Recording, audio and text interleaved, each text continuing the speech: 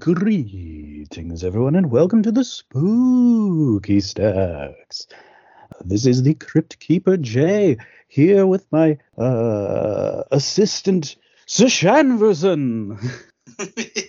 I am Shanna, but my name is spelled with the number 7 somehow. I won't tell you where. It's in there, though. I mean, the V is a weird choice for a 7. I don't. It's. Let's start with that, honestly. So we're doing Okay. Seven, David Fincher's Seven, from 19 or Se7en, as I've often called it, which has a 7 in the middle.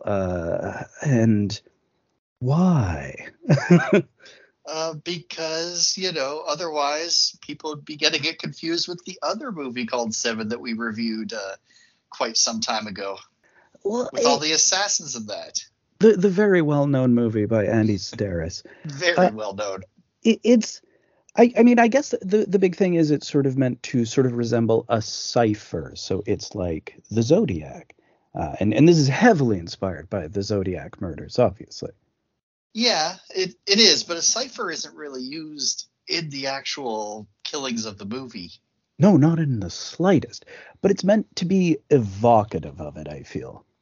I suppose.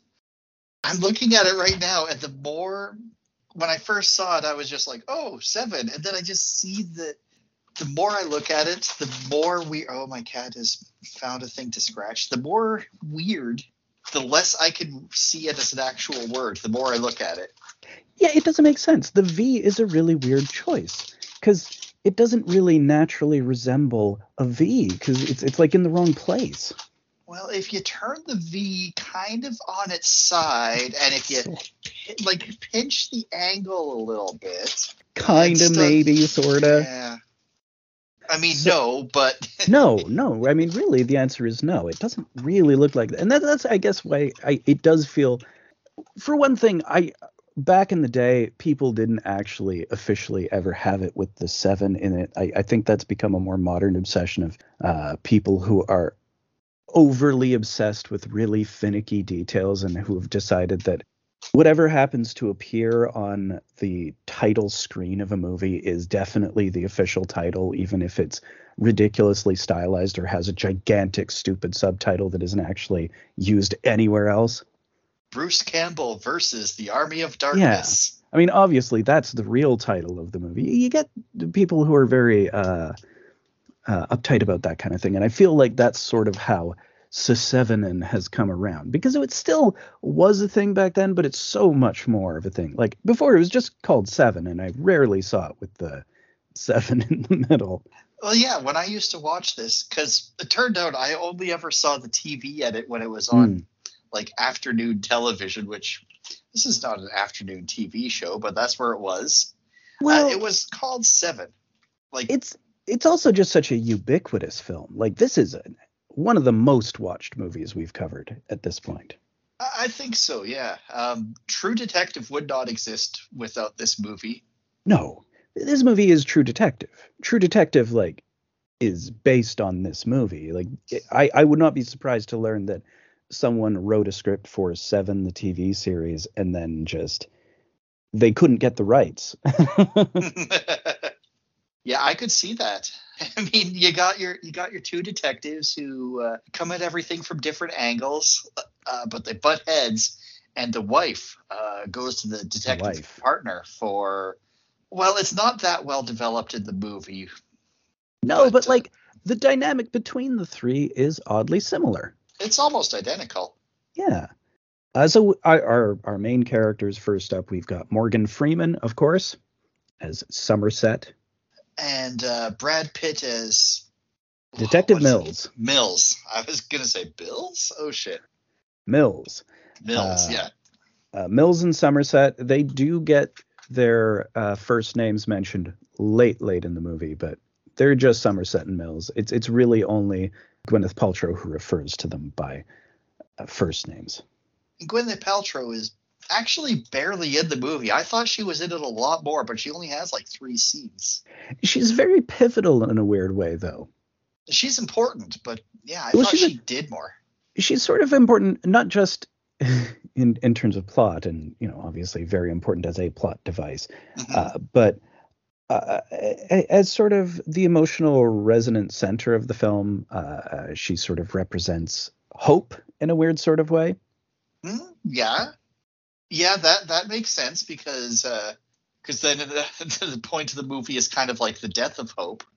Yeah, this movie is so hopeless. This movie is so gray and brown and nihilistic. It's so 1995. It's extremely 95. That's what really struck me on this viewing. This is a movie I've watched a lot of times, but it's been at least a couple years. And It's wow. been it's been a long time for me, and I might as well. I remembered almost nothing of this movie. Actually, I thought I did, but no. Well, especially if you haven't watched it since you saw it on television, like you saw TV cuts of it. Yeah, yeah. Because there's some I think stuff in they this. ended it differently. Well, and some of these scenes, I don't know how they would even refer to them in a TV cut. Like the lust death in particular is very intense. Well, I think the problem was when I was watching the TV cut, I never did understand what happened. Well, yeah, I mean, they would have to edit out so much stuff. I mean, it would be like the TV cut of Big Lebowski, where there's so much swearing that it becomes incoherent. This is what happens when you find a man in the Alps. Find a stranger in the Or Alps. that's what it is, yeah. Racist melon farmer is a classic one from Die Hard with a Vengeance, too. I like that one. Oh, wow. Well, at least it's creative. I guess.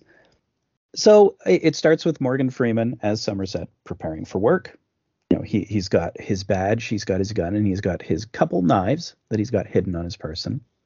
Oh, yeah. Those don't really come into play, do they? He ultimately uses them when they go to when they're dealing with the painting, but that's really the only time they come about. He throws them at a dartboard at one point. I mean, that's what he does at night. He is the Matthew McConaughey in this True Detective pairing. Yeah, although you'd think being the older guy that he'd be the Woody, but no, it's a different dynamic actually than what I was kind of expecting. Well, because he's seen too much. He's the city guy, and he's been in it. But Mills, he's new. He's fresh. He thinks he can make a difference. He's still got hope. His girlfriend calls him Serpico, and I think he wants to be Serpico. He's got kind of a Serpico energy to him. He's trying to have a Serpico energy to him, except he's a little bit more of a meathead. Like, he's more like one of the cops that would have bullied Serpico, because he's not in with like the reading and the going to the library and stuff. No, he does not like that shit. He doesn't even really like sitting still for a few seconds. No. So he goes to his first call of the day, which is a domestic dispute where a wife has murdered her husband. And of course, Morgan Freeman, or Somerset, he wants to know, did the kids see it? And all the other cops fucking hate him. Yeah, so here's the thing. Morgan Freeman here is just asking a perfectly reasonable question, and they're like ripping a strip off of him. Yeah, no, it's a very strange thing that, like, he's just, well, did the kids see it? Because, he's looking around and he sees all of this, all of these drawings by a child. So obviously there's a child in the house, and it's like, well, was the child present? Did he see this go down? And everyone's like, man, we don't even want to think about that stuff. Fuck off. Yeah, like the other cops, like, this is why I can't wait to get rid of you. Yeah, we're so looking forward to him. He's 1 week away from retirement. Oh, no. He can't be going on a serial killer case when he's 1 week away from retirement. I mean, he really can't. We know that's a red ball case, Yeah. But, as it will turn out, there's nobody else to do the job, so shit. But yeah, it's interesting how all of the other cops don't like him. I'm not totally clear on why. Is it that he cares too much, or is it that he's morbid, that he's obsessed with emotional, morbid details? I could never really figure it out, because not clear.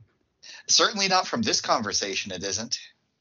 It could be one of those things that we hear about, how a lot of cops hate a super cop. Oh, you know what? Yeah.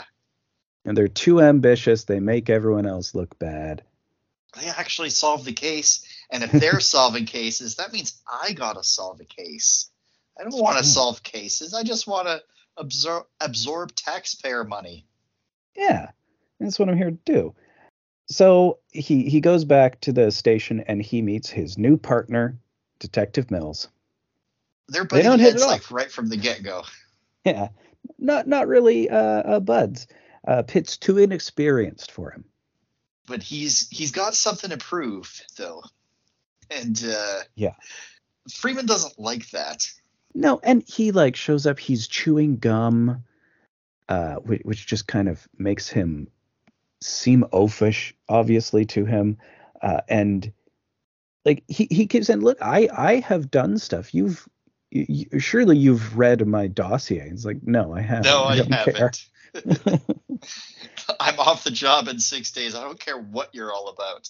Yeah, it doesn't matter. I have 2 requests of you. Look and listen. That's all. This is all cold open, and then we see Somerset going to sleep to the sound of a metronome, which goes into the credit sequence. So, interesting thing about the credit sequence, I was watching it, and I was like, oh, yeah, so this movie, oh, spoiler alert, Kevin Spacey is the killer. Mm-hmm. One of the worst people in the world portraying a serial killer. But he's not in the opening credits. Yeah, that was his idea. He felt that it would give it more, be more of a surprise, give it more impact if he just suddenly showed up as the killer later on. And he's right; it works pretty great. Oh, it works great. Although I've seen this movie so many times, and he's got such a distinctive voice that when he first shows up, I was like, oh yeah, there he is. Long before you're supposed to recognize that he is John Doe.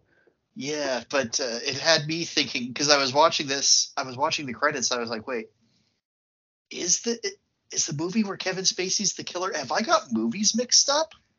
So it actually surprised me again when he showed up. Great credit sequence altogether. Like, just the design of it is super cool. Very influential. Mm-hmm. The 90s-ist. Like, the most 90s. It's literally a remix of 9 Inch Nails' Closer. Yeah, that is what's playing. You got a remix version of it that's an instrumental. The notebooks are extremely cool. Like, one of the coolest props I've ever seen. Like, if I could own a movie prop, that's one that would be high up on my list. Mm-hmm. Because they actually did tons of these. They made book after book after book. They actually created these. So if they flipped through them, there would be stuff in all of them. Oh, you mean the John Doe books? Yeah. Oh, shit. Oh, man. Yeah. Holy hell. And as we see in this credit sequence, it's him assembling them. They're like sewn together. They're very elaborately designed. These aren't no Staples notebooks. Stuff put in and cut out with razor blades. Yeah, extremely elaborate. And yeah, they just made a bunch of them for real. Wow. The production and design on this is amazing. Yeah. It's funny though, because as I'm watching it, I'm like, this all looks so generic because so much has copied from this. Like, yeah, it created the crime thriller going forward. Like, it upended the table. Pretty much. I mean, at least for a few years going forward, everything was this. What was that movie? What's it called? Resurrection with Christopher Lambert. With like the guy trying to get the body parts of the apostles to make like a Jesus Voltron. But we saw that one Halloween. That's basically this movie. It's completely this movie. It was an obvious rip-off of this movie, just completely step for step, beat for beat. Yeah. It is a guy who's serial killing people leading up to Easter so that all of the people that he kills, he's taking one body part and building a Jesus out of them, which is so silly. But like, it feels like this movie. It is so obviously trying to emulate every detail of this movie. And like, one of the big ones is the rain. Mm-hmm. Just constant rain. This is such a gloomy movie. Oppressive. Even when they're like out in the open in the middle of the day at the end, it's still all overcast and dark and got like the brown tones. It's got like it feels smoggy. It feels like a really muggy day. Ah, yes, actually. So it opens up after the credits, Pitt getting up, or Mills rather, getting up really early, and he's just super eager. It's like his wife's still asleep, and he's just up and pacing and about. Like you can see how much it matters to him. Hmm. And it does make him a little more endearing. Yeah, I really like Brad Pitt's performance here. I mean, I like most Brad Pitt performances, but this one, he's just got like that energy that he wants to make a difference, but he doesn't. Like the whole time he's on screen, you feel like he doesn't know how to direct that energy, or rather, his character does. He doesn't. He does. Well, yeah, this was the big nervous energy era of Brad Pitt. Like this is, I think, the year before, maybe the same year as 12 Monkeys, Oh yeah, that's which is right. another. Ooh, that's a big performance. That one's got a lot of Yeah, nervous energy. yeah. And a few years before Fight Club, where you kind of calmed down a bit, Yeah, maybe. well, he sort of developed into a real heartthrob by that time. Mhm. Although I guess he had already done that. He sort of was a teen heartthrob, and then he was kind of proving himself for a period here with a lot of like really wild performances and nervous energy, and then he kind of settled into being a movie star after that. Although he's still a weird movie star. Yeah, but yeah, he's pretty movie star now. Whereas here, he's a little all over the place in this era, which I like. I enjoy. Yeah, he's got an energy. It's great. Yeah. And he doesn't have a lot of ego about himself. He's willing to play a character who is kind of foolish. Like he's lovable and eager, but there's a foolishness to him. He's making mistakes all the time. I mean, he makes a big one at the He makes end. a few. So him starting waiting out in the rain for Somerset with two coffees is really great. And then Somerset shows up and doesn't want it. Oh, shut Just like down. him just like leaving it and it's like okay, and just like drops the other one where they're at and just keeps going with his. They head to the first crime scene, So the first crime scene, this is the gluttony one, right? the gluttony murder. Where it's not immediately clear that it's a murder until Right. it is. And Mills on the way in kind of almost gets into a stupid fight with one of the like attending guys, like one of the cops on the scene. He's like, well, did you check for vitals? And like, unless the dude's breathing spaghetti sauce, there's no vitals to check for. It's like, standard operating procedure. And it's like, man, what are you trying to prove here? And Freeman's like, "What the hell are you doing?" I Yeah, don't know. it's like I don't know, man. I got all this energy to direct somewhere. It's like, well, direct it somewhere else. It directed at actually solving the case. So our first victim is this very large guy. He is face down in the spaghetti. Yep, his arms and his legs have been tied, and he's got big gun barrel shaped bruises on his head. Someone's been jamming a gun in his face. Yeah, and under the table there is a bucket of vomit, which is real gross. Yep. Pitt finds the bucket and is like, "Well, what's in it? Take a look." And he puts his nose into it very uh, inadvisably. Yeah. And I love it. Freeman's just like, "Was there any blood in there?" Pitt's like, "I'm not checking. Go for it, man." Yeah, and like very quickly, Somerset just gets sick of Mills and he sends him out. Like, Yep. go interview the neighbors. And Mills is just like, "Hey, man, you need me on this case. I want to make a difference. You're just trying to get rid of me." Well, yeah, it's quite like it's sort of a Batman and Robin thing, like what we had when we talked Batman Forever. Oh yeah, when Robin was first starting out. Yeah, how it's like, come on, I want to be equal, and I've proven myself already. It's like, man, just go do something. I don't want to deal with you. I'm a weary expert in this stuff. Yeah. they go to the autopsy and find that the dude was fed until he burst, completely against his will. Yep. They're saying Gross. it must have taken like 12 hours. The killer actually stopped to get more groceries at one point. Yeah, at some point he left and went and got more food and came back and continued to feed until he exploded inside. Yeah, gross. Gross. And very intense. And like obviously someone putting a huge amount of effort into this. Yeah. But Brad Pitt's like, oh man, this guy's a psycho. He's not a thinking person. And Freeman's like, dude, he's a mastermind. Well, yeah, and the boss is on his side. Arlie Ermy, Oh, that's where he was. I didn't recognize him as the boss. I knew he was in it and I was looking for him, but didn't really know his face, so I was, just waiting for yelling. Okay, so yeah, he is the police captain, and he's sort of in charge the whole time. He's got a fairly major role in this movie, actually. And he just doesn't buy it. He's like, Freeman immediately picks up like, well, this is very elaborate. Like, this is so heavily staged. This is the start of something.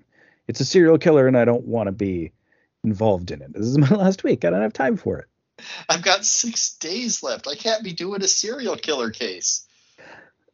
It's kind of funny that his whole thing is like, I don't want the case, and also I don't want you to give it to Mills because he's not ready. Mills is like, yeah, I'm ready. I'm ready. Come on, give it to me. Give. It does kind of feel like David Fincher's Batman and Robin in a certain sense. It kind of does, actually. Because like you've got Morgan Freeman, who is very much too old for this shit, is his whole energy. Mm-hmm. And then also his energy is that Mills is too young for this shit. And it doesn't matter what Mills thinks. Of course, the captain's like, look, there's nobody else who can even do this case. Yeah, I'm sorry, tough. You catch the cases that you get and then you work them. That's how it's always been. You don't get to pick and choose. Yeah. Although he does agree with him. He's like, no, I agree with you about Mills. I'll reassign him to something else. Mills is just like, hey, come on, man. He's like, oh, come on. Seriously, I've paid my dues. I'm like, have you?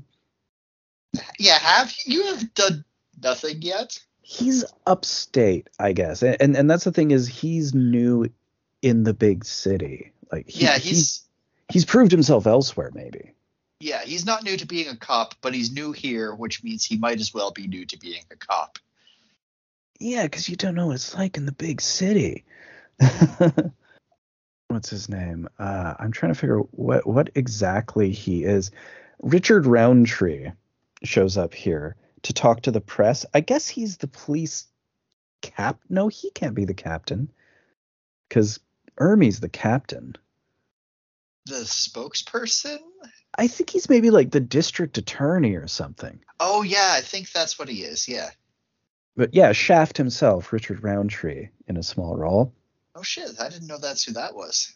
I really like him talking to the press because he's like, all right, I will take questions. And if those questions don't come in a calm, orderly fashion, I'm out of here. Shaft. Yeah, he brings that same energy to it. It's like, man, screw you. You can ask these questions, and if you start to annoy me, I'm done. I love that. More people need to be like that. Yeah, it's really fun. So the reason he's there is because Murder 2 has taken place, and it's really high profile. Oh, yes, because Murder 2 is he's a lawyer, isn't he? Or like a defense attorney? Major defense attorney, kind of the biggest defense attorney in town, a guy called Eli Gould. And I feel like I've actually heard this guy's name before, but it just... I mean, it's so generic. But it's like a generic famous person name. Well, it's just like two very common Jewish names, and they're both names that are really common if you are an attorney, if you are in banking. Like those are just really big names that like are very common. So it's just, it's not the best, but it's... That's why I felt like I've heard it before. Yeah. Very, very, very easily recognizable as like a cliche attorney name. So his is the Greed murder, and his is the first one where we see the word written on the crime scene. They didn't catch it yet at murder one. Yeah, because it's hidden there. Yeah. So Greed is in blood on the carpet. And there's a scale. It's right next. Yeah, there's a scale where he had to take a pound of his own flesh with a knife. Although they haven't determined that that's what it is quite yet. They found the scale and they have the flesh, and they're like, what the hell is this? It's going to take Somerset to clue them in on the classical illusion of it all. Oh yeah, because he has to go to the library and Brad Pitt's got to buy his Cliff Notes. Well, I think he picks it up immediately that it's a Shakespeare reference, but it's the other ones that he has to get. Like, okay, we're gonna have to just get a whole bunch of classical stuff because this guy, he's a genius. No, he's not. He's actually crazy. Well, it's both. Yeah. Well, I don't know if it's both. He's not a genius. He has a library card. It's the same thing as all of the arguments about the actual Zodiac killer. Like, oh, he's definitely a genius. Like, I don't know. The cipher's extremely sloppy. It kind of seems like maybe he wants to be seen as a genius more than he's a genius. That's definitely the impression I get from the killer here, is that he really has an overinflated sense of what he's doing. Absolutely. This work will change the world. It won't. Yeah. So Mills has landed the Eli Gould case, which is obviously much higher profile. And it's like, well, I mean, it lands how it lands. He's in it. Yep. I really like Ermy as the police captain in Somerset's dingy, tiny, crummy, dimly lit office. He's like, you can't leave all this. Oh, what? Yeah, I mean, like, you can't leave the action, I guess is the implication. Yeah. Well, he can't, because it's true. He ends up doing research on his own, even after saying, no, I'm not going to do the case. I'm not going to do it. He's a dude who takes his work home with him. I understand. I get it. Yeah. So Ermy has some important details. Some plastic was found fed to Gluttony Man. Oh, yes. Some weird plastic bits that they can't identify. Yeah. The plot thickens. Well, so immediately Somerset is able to pick it up. Like he goes to the scene with the little baggie of plastic bits, and he finds that they're from drag marks in the flooring. They're pieces of flooring that were fed to him.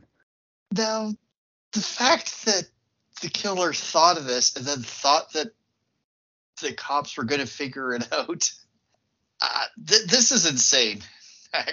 that he was able to figure it out just from this. Well, yeah, this is one of those big ones where it's just like, obviously they're working back from where they want the plot to point. Yeah. So it doesn't really make sense to. It is one of those that overinflates the genius of the serial killer. Like, again, one of the most 90s things about it is how much it's like, oh, serial killers are actually secret geniuses because they're great at outsmarting cops, and cops are brilliant. Yeah, the public hadn't quite caught on to the fact that it's because cops don't bother. Well, not yet. It's because the average cop is not trained for this sort of thing. It's just not the kind of crime that they know how to combat. Well, that's true. So, of course, he finds gluttony written on the wall behind the fridge, written in grease. Ew. It's gross. Yeah. So obviously, yeah. Hey, greed and gluttony. We've got the 7 deadly sins. You can expect 5 more of these. They're connected. And this is just the beginning. Yeah, and he and Mills go to Ermy. He's like, I don't want the case. These are connected. And Mills is like, I will take the case. I absolutely will. I'm like, shut up. And Ermy's there talking to them, and he's just like sitting at a random desk, and the phone rings, and he picks it up. I'm like, this is not even my desk, and he hangs up on them. That phone call might have been for the person who was at that desk. You just hung up on him, you rude jerk. Well, and this is a police station. It could have been important. It could have been very important. It could have been John Doe. Could have been. It seems like the sort of thing he'd do is call them. Well, he hung up on me. I guess I don't admire this one. He would not. I do not think he would admire Ermey's captain character. Mm-mm. So this is the part where Somerset goes to the library at night. I love this location. Just the ambiance of this scene. Except for, the noisy cops playing poker on the second floor. Bunch of jerks. Yeah. And taunting him, no less. Oh, yeah. Hey, what are you doing? Solving a case? Bunch of jerks. Why don't you come play poker with us? You're going to miss us. I'm going to miss this place. Yeah. I just love all the glowing green shades on all of the desks. Like, such a great warm detail color. Oh, yeah. Libraries don't really have that anymore, do they? I haven't seen that in forever. I guess it depends on the library. I think this is a classic New York library. Like, this might be the main New York Public Library, which at one time was pretty elegant. I don't know what it's like now. Yeah. I couldn't say. But yeah, it's an interesting contrast. We see him picking out some books, the Canterbury Tales and Divine Comedy, and the guards playing poker put on some Bach. So it's very, very Tony. Mm-hmm. And it's contrasted in montage with Brad Pitt doing his look at the crime scene photos, which are grotesque and horrifying. Oh, yeah. And just drinking PBR in his underwear, Brad Pitt doesn't go to the library to solve his crimes. He also doesn't calm down. No, and it kind of puts him on a level with the library security guards. Like he feels like he is more on their wavelength than Somerset's. Oh, yeah. Especially because they have a sequence where he pauses to watch basketball that sort of like feels like he's sort of doing the same thing that they're into. Like they've got sports on and so forth. Yeah. And obviously reading Dante is just completely not working out for him the next morning. He's cursing out the book and punching it in his car the next morning. Yep.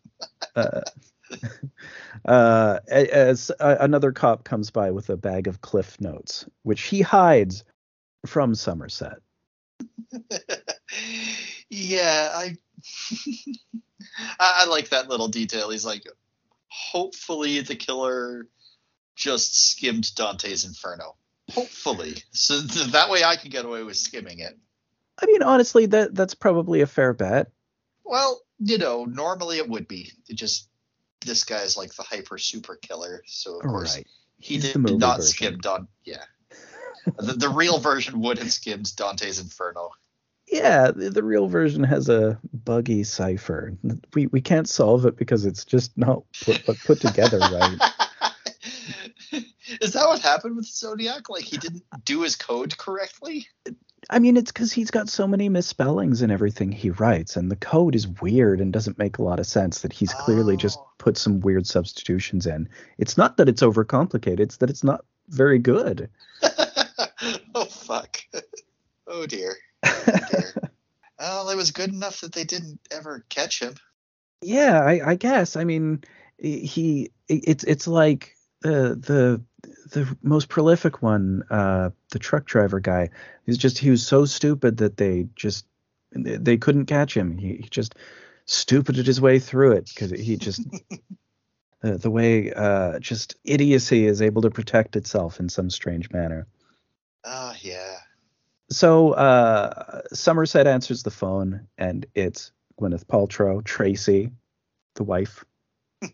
Yeah, inviting him out to dinner with her and Mills. Yeah, inviting him to dinner at their apartment, where obviously he does not want to, but she talks him into it, although we don't hear any of it. And Mills, of course, was not privy to any of this. No, he's very surprised when he hangs up and like, I'm coming to dinner at your house tonight. And like, really?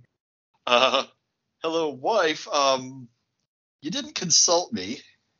The scene at the apartment is the scene that really drives home how much True Detective season 1 is just Se7en the series. Oh yeah. Because like the dynamic between the three of them is exactly the same as when McConaughey comes to dinner with Woody and his wife the first time. Mm-hmm. Although Morgan Freeman doesn't end up sleeping with Gwyneth Paltrow. Right. They have an emotional connection, but it doesn't go further than that. Because this is just the pilot episode. This is just the pilot episode. You're right. I love the detail that they have 3 big sloppy dogs, and they're obviously not house trained because they're kept in a room that's all newspapers on the floor. and when Mills gets home, he has to just ignore his guest to go get mauled by the dogs. Yeah, he's good dogs. He's got to just open the door and go be on the floor in the room and be mobbed by dogs. I understand. I've been. Oh yeah, no, I mean, you gotta get mauled by your dogs. I have 2 big dogs, and yeah, it's like that. What happens if you don't let them maul you? I mean, they just whine and whimper, and it never stops, and it builds up. Yeah, you got to do it. You got to do it every day.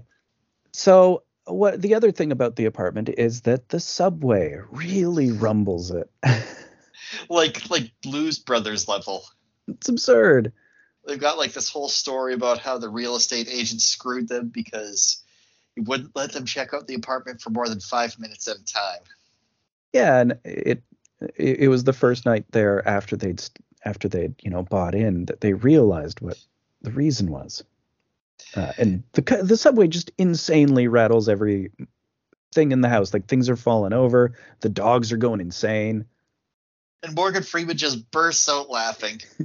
It's a great laughing bit. And Gwyneth Paltrow starts laughing, and Brad Pitt's like, guys, what are you laughing at? It's like, you live here. Come on. It's very infectious laughter, though. Like, it's totally pitch perfect. Very funny. Mm-hmm. So they start reviewing the case, and this is where he realizes the pound of flesh thing. Oh, wow, that is a lot later than I thought. Okay. Yeah, which is from The Merchant of Venice. It's a whole. It's a Jewish thing. The Merchant of Venice was Shakespeare's only canonical Jewish character, and it's central to the character. And the whole plot of Merchant of Venice hinges on him betting a pound of his flesh against some sort of financial bet. I haven't seen / read that one.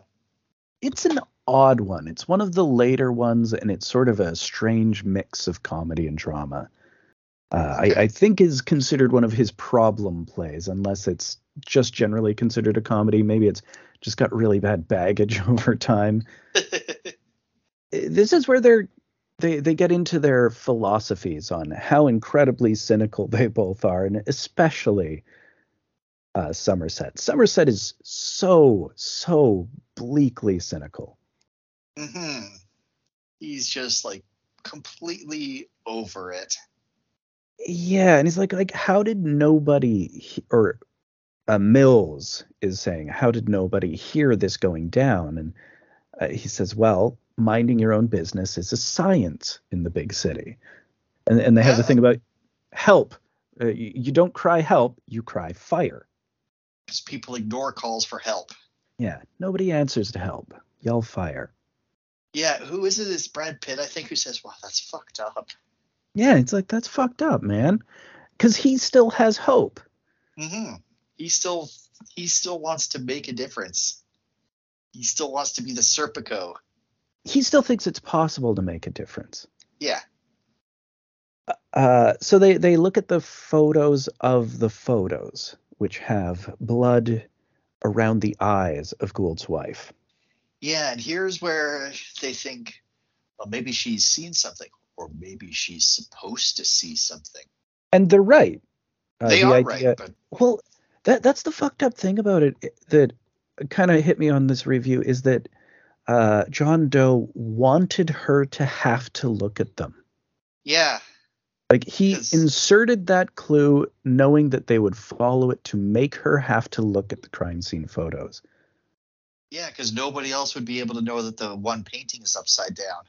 Yeah, and she's like, it's not even just that she's the only one who's going to recognize it. It's that like he has led a clue so that like he's doing a Riddler where Yeah, he's leaving clues that they can follow just so that they will traumatize her with these photos. yeah. You could solve the riddle, but you have to traumatize this poor lady to do it. I mean, it's not quite Saw, but you can see how Saw emanates out of this. Mm. Still haven't seen any Saw movies. Honestly, neither have I. Have only Oh, seen bits and really? pieces. I've never watched one in full. Oh, wow. Not to my taste in a weird sort of way. What I've seen, anyways. So yeah, she realizes that one of the abstract paintings on the wall is hung upside down, and they go to find it. And like, yeah, not only is it upside down, like he had it professionally like reset so it would be framed upside down. Like he had to move the screws and stuff. Yeah, had to like basically redo that whole section of the wall. Yeah, just for kicks. Oh, not And for kicks, to conceal the next oh yeah. big clue. I mean, all of this is for kicks. Oh, it is absolutely for kicks. He pretends it's a missionary thing, but it's for kicks. So I must thwart the police. I must. To ask me not to thwart Batman is the one thing I derive pleasure from. Yeah, well, I think again, it's the Riddler, it's Batman and Robin. Like this does feel kind of oddly Batman-y throughout. Oh, totally. In an odd way. Yeah, so, I'm totally seeing it that way now that you mention it. So behind the painting, they find "Help Me" in fingerprints. So they think, well, it's got to be the fingerprints of our guy. Gotta be. But is the help me to stop killing? It's hard to say. It isn't. It's also not it's not their guy. It's not the guy. But oh man, they think it is. They've got everybody going to this dude's apartment.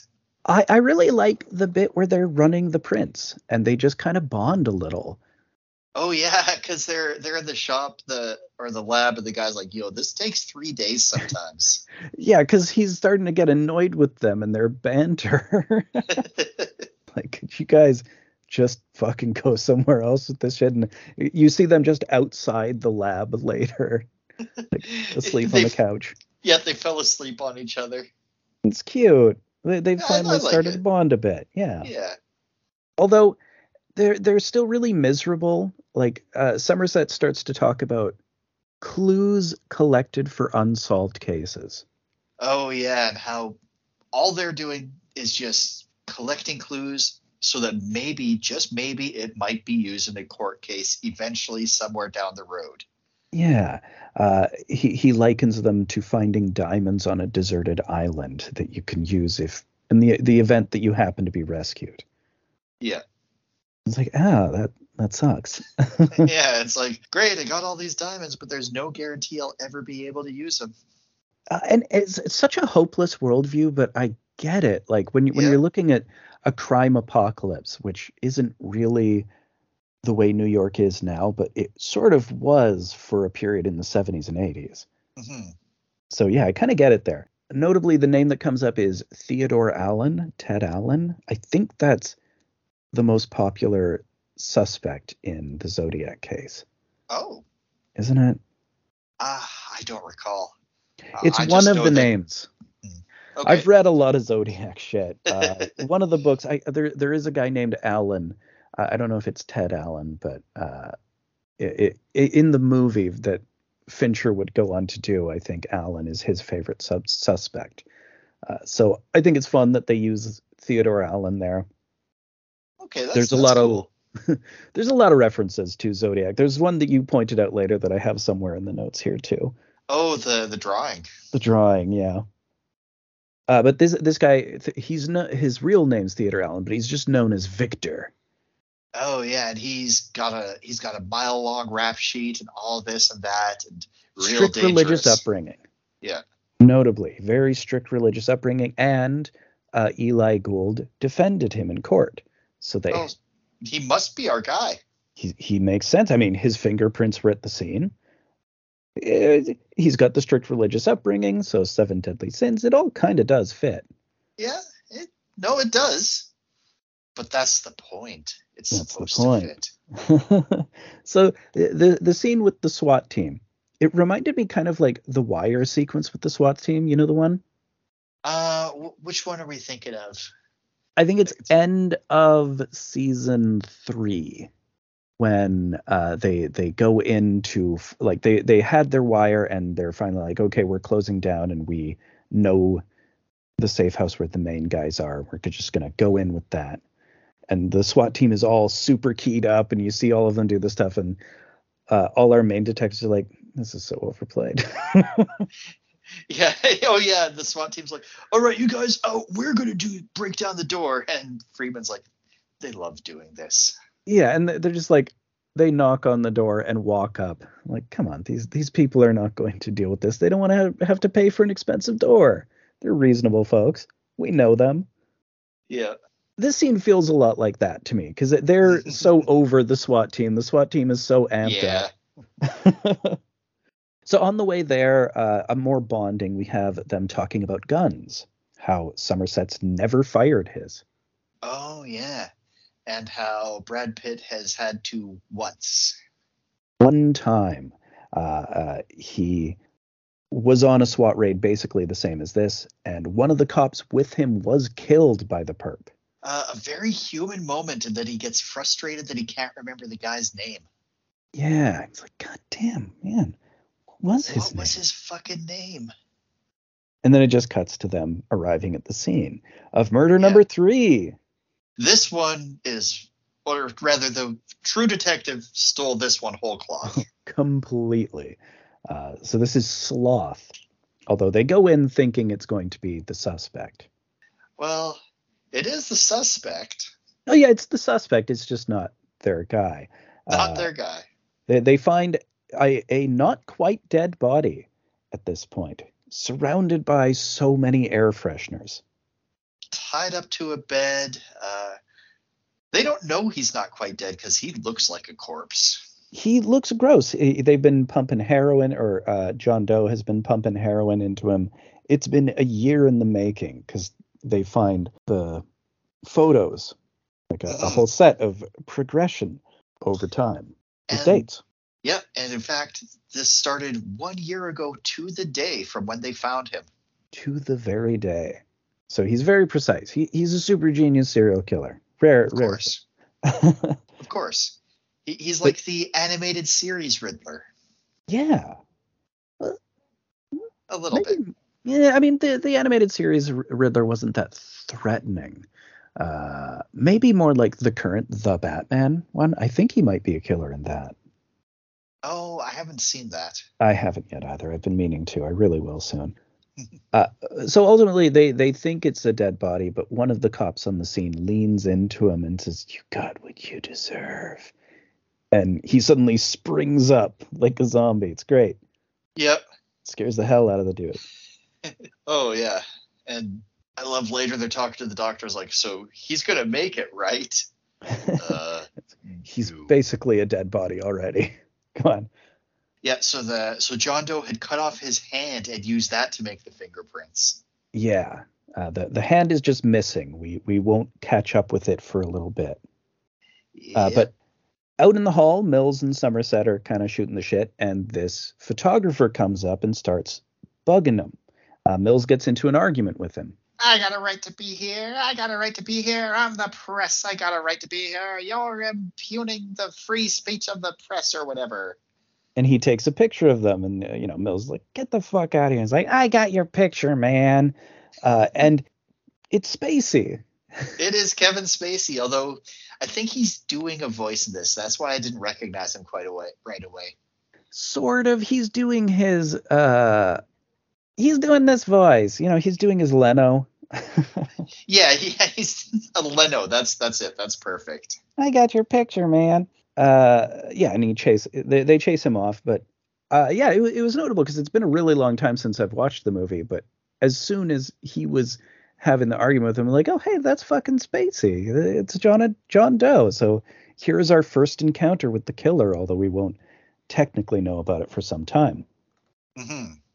But yeah, Sloth is pretty much dead. He's like, even if you wanted to talk to him, he ate his tongue, so you're out of luck on that. Yeah, he ate his tongue and his brain is mush. He ain't telling you nothing. Yeah. So Somerset gets called by Tracy. She wants to meet him for breakfast to talk about some stuff. Yeah, and he's like, okay. Like, all right, sounds fine. And it's a mixture of things. She starts with that it's basically culture shock that she's got. Yeah. The big city, living in New York, coming from upstate. The people, the society, it's totally different. Mm-hmm.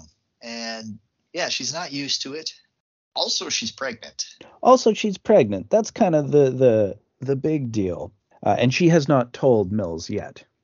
Yeah, so Somerset's advice is like, if you're going to get rid of the baby, don't ever tell him about it because, well, no, he has a story to go with that advice. Yeah, he has a whole story about how he once he was in a long-term relationship and he convinced his partner to get rid of it. And he still feels it was the right decision, but he also regrets it. Mm-hmm, mm-hmm. That must be complicated as fuck to experience, actually. Yeah, it'd be I've, drag. yeah, Fucking bummer. yeah. So Mills and Somerset, this is where they're arguing about whether or not John Doe is insane or brilliant. You can be both, Well, but that's yeah, that's not really what the argument's about. yeah, I mean, like, I don't feel like either of them are entirely right or wrong. He's intelligent, and obviously he's movie intelligent, so he's extra brilliant. He's got that Mhm. Moriarty thing. Oh yeah, but he's once he talks, you realize he's pretty nuts. He's nuts, and he's so narcissistic, just like incredibly narcissistic. Hmm. And them thinking he's a genius only feeds into it. Yeah, Like I would say this is maybe the most or the worst popularizer of the genius serial killer myth. yeah, because when you actually start learning about the serial killers, you learn most of them are kind of dumb. The majority of them are very stupid, or they're just so deranged that they can't function in any real fashion. Yeah, and the reason that cops can't catch him isn't because they outsmart the cops, but because they There's just no pattern. there's no pattern. They just go after whoever. There's not much there's nothing to follow. Like if they don't leave clues behind, like yeah, I mean they're killing people because of their internal logic, and they don't have much of one. Yeah, exactly. Whereas cops are always looking like, because most murders are done by somebody who knows the victim, so that's what Right. they're looking for. But serial killers don't operate that way. They're mostly taking out like random people who fits their profile. Yeah. It's always something internal that drives them, and usually it's very specific to themselves, which maybe Resurrection gets really right by it's just, well, he feels like that guy kind of looks like Jesus, or this part of his body sort of looks like a Jesus body part. His I first mean, name is the same as one of the apostles. Let's grab his foot. he's a good batch.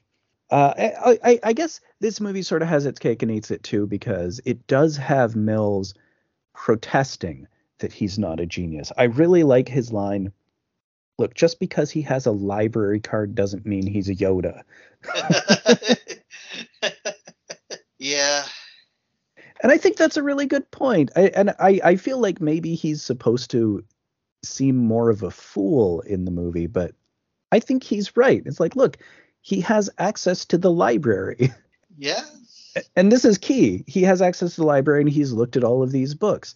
So that's how he knows this shit. You know, you don't need to be a genius to read classical literature.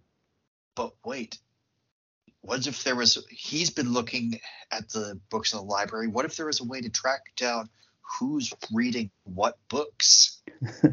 Exactly. So they meet this dude named Greasy. Oh, man.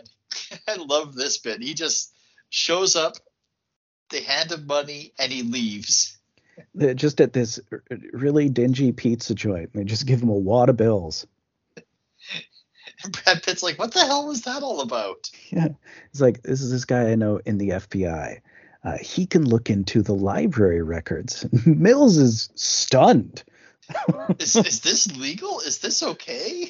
He's like, how is this legal? We can't be doing this kind of surveillance on the public. We'd be making a surveillance state. Oh, people didn't know anything in 1995. Well, I mean, he's clearly thinking about it. And what's interesting to me especially is that it's Freeman in this, because he has the same speech in The Dark Knight, right? When he's setting up his surveillance thing. Oh God, yeah, because I forgot he was in that. Because he's the one who sets up Batman's surveillance sphere that he uses at the climax of the movie. Right. And he has that whole argument about, whether it's good for the government to know this stuff. That was kind of an interesting thing in that light. I really like them looking through the book list that comes back. There's some pretty good jokes. Oh? So one of them, when he's of human bondage, like not what you think. I missed that one. And he refers to the Marquis de Charday. The Charday. It's like Marquis de Sade. It's like, whatever. It's funny because this is all stuff that like every teenage edgelord is looking up. But it seems so intellectual. Yeah. Or it's presented that way here. Well, yeah, the de Sade, come on. Yeah, totally. And who hasn't looked up Dante's Inferno? Well, Brad Pitt even says that. It's like, we could find the killer, or we could find somebody doing a college research paper on true crime. Yeah, or someone who is just a student of classical literature. I mean, I can look to my left and I can see a picture of Divine Comedy from where I'm sitting. You must be the killer. I'm the killer. Oh my God. So they look at all of the books and they narrow it down to a guy with the very unlikely name of Jonathan Doe. It does seem weird that they were able to narrow it down like so perfectly. It does, especially in a city like New York where there's so many people using the libraries. Yeah. He's got all the important ones.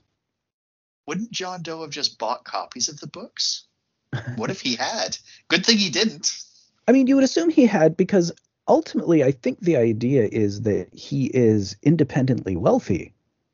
Oh, yeah, that's right. Although I don't really understand how that works, because we don't really understand who he is. Yeah, no. I don't know. But this is the first time that they catch him by surprise. He did not know about the FBI library surveillance thing. Mm-hmm. Nowadays, of course, you just assume that everybody knows what books you're checking out when you go to the library. There's there was a joke on The Simpsons about it around this time, I gotta figure. Oh, probably. The one where Lisa is buying the book, or no, Bart is buying the book on extraterrestrials, but Lisa is buying the book on Al Gore, by buying Al Gore's biography. and we have like that conspiracy sequence, like where they're scanning the barcodes and it goes through all of these tunnels and it gets to the Oval Office and, Mr. Vice President, someone bought your book. Brilliant. But yeah, this is the first time they've been ahead of him, and they surprise him so much he's coming home with groceries while they're outside his door. Yep. So he drops them and it's chase time. He drops them, he shoots at them, and they chase Mills chase after him. This is a pretty cool chase scene through like all the different apartment buildings and rooftops in New York.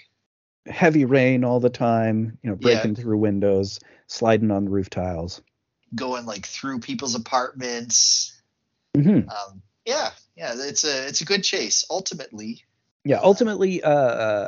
John Doe ends up getting the drop on Mills. Yeah, and he puts his gun right up beside him. But ultimately, he decides to let him go. I don't know if he decided, or if I think he frames it that he decided that later. But I think what happens was Morgan Freeman was getting too close. I guess he decided. Yeah. I don't know, because he could easily have shot him and gone away, then not shot him and gone away. I feel like he just had bigger plans, because Well, he definitely does have bigger plans. yeah, I mean, he seems like he's looking for the person for this last pick. He's building up to this his planned crescendo. Which is kind of funny because, like, what if it didn't work out? Like, his whole thing would have fallen apart if any other cops got assigned to this thing. Yeah, it doesn't really work. Like again, it's plot armor sort of deal. It doesn't really fit, but he's the serial killer super genius, so we just gotta assume he saw it all. He has access to the script. He does. So yeah, he does not ultimately shoot him, and they go back and they argue about whether or not they're going to go into the apartment. Yeah, because Morgan Freeman doesn't want to do it because they don't have probable cause. And Brad Pitt's like, whoa, he shot at us. It's like, yeah, but we got the information with sketchy underground dealings, though. Yeah, we can't have my FBI guy as a witness, so we can't really reference that. We have no reason to put us here. But I like the solution they come up with. This feels like something out of The Wire. This felt very wiry. Yeah, Brad Pitt just kicks the door down, and then they pay off a junkie. Yeah, Fuzzy Dunlop. Yeah, it's like, just pretend to be our CI. It's fine. And you're like, oh yeah, I called him because I seen this guy. He was looking really suspicious. Oh, and then he did a murder over there. No, that's enough. That's enough. So his apartment, very creepy. Great design, this place. Oh yeah. We find the buddy's hand. The hand is in a jar. Yep. There's lots of Bibles and lots of just general religious stuff. Iconography. He's got like the neon cross above his bed. Creepy. Lots of painkillers. Like he's got, that doesn't really get examined. I would have to assume that he is addicted to pain medication, and maybe that's part of his psychoses. Like, if you take a lot of painkillers, you get bad psychosis. Okay, that makes sense.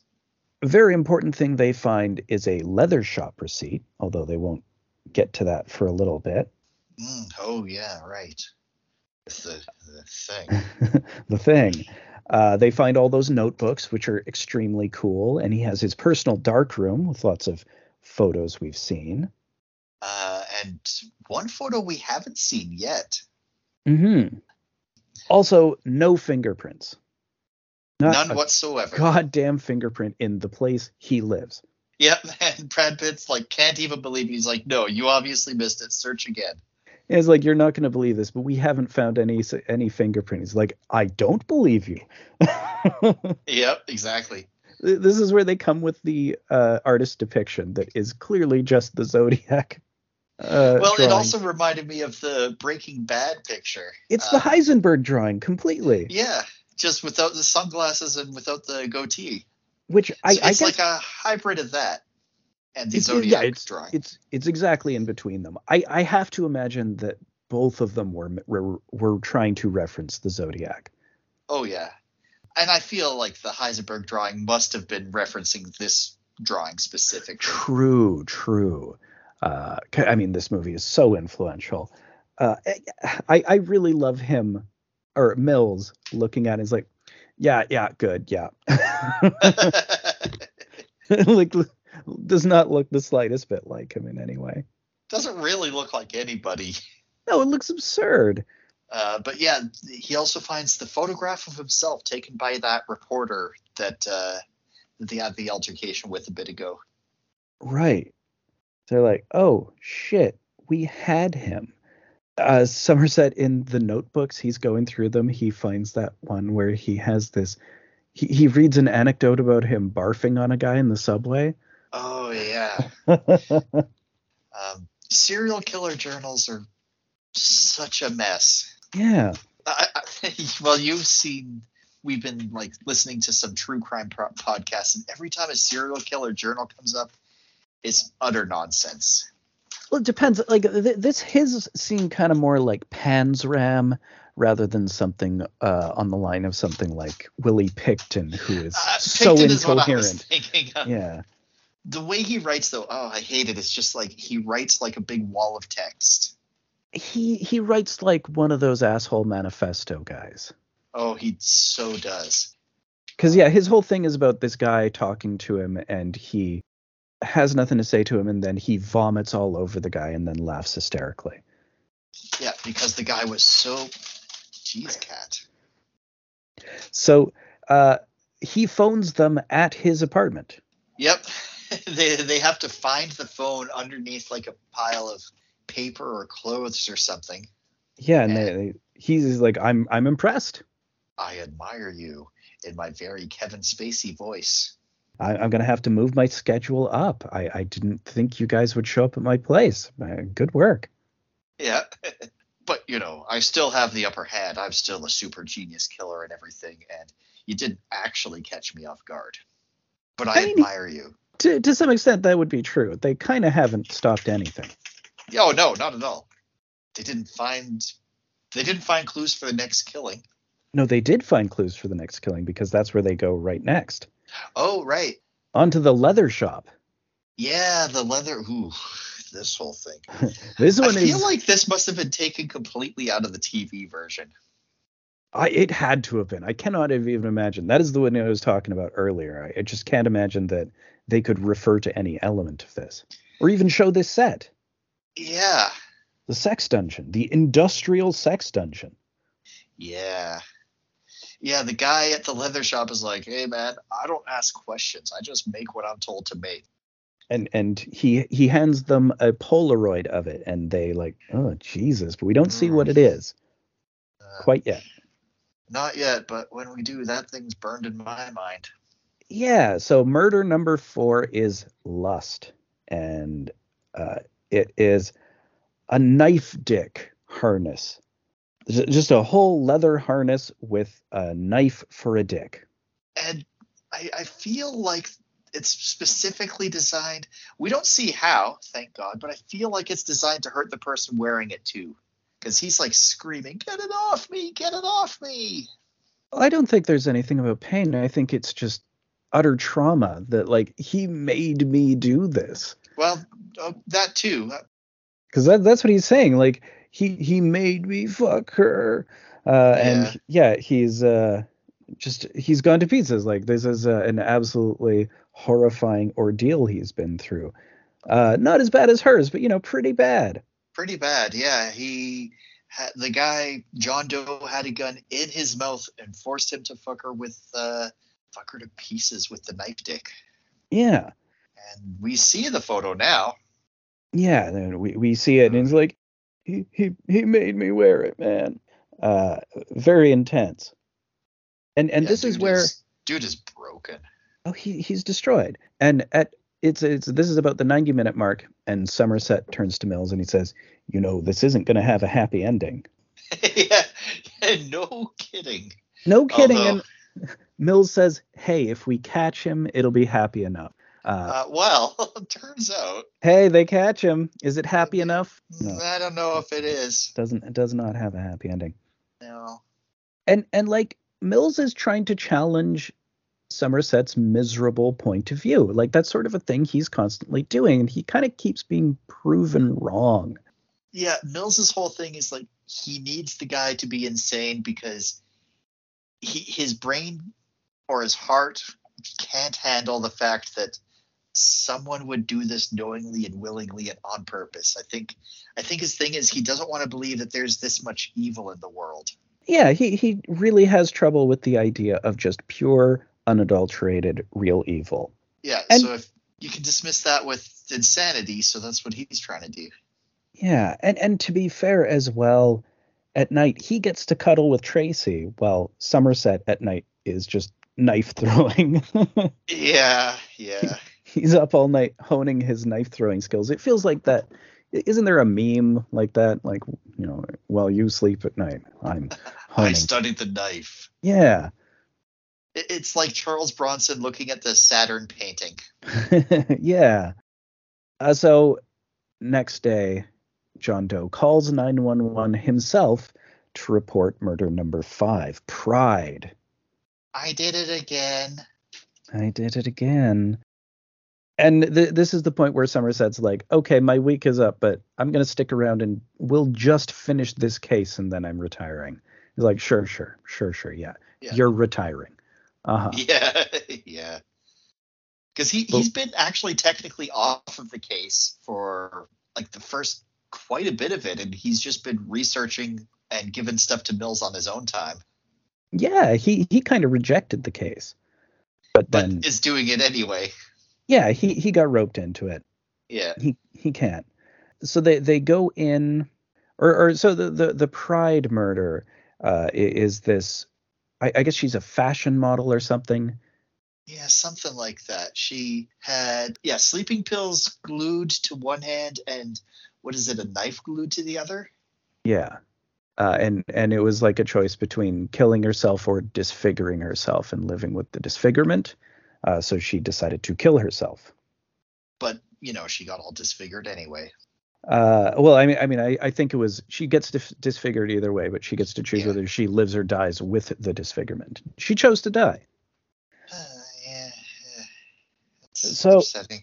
yeah, but I get it. I get it. I mean, she doesn't have a face anymore, so. Yeah, if you're gonna go through an intense ordeal like that, maybe you don't want to go on living, honestly.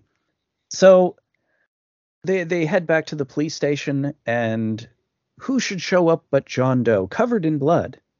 Yeah, and they're ignoring him at first because he's just some random dude until he like screams, "Detective!" And it's Well, Kevin Spacey, young.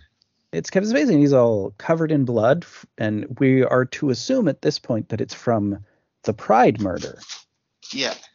Although we have also heard just as they were coming in before he showed up, and it's easy to forget it in, the showing up of the main villain.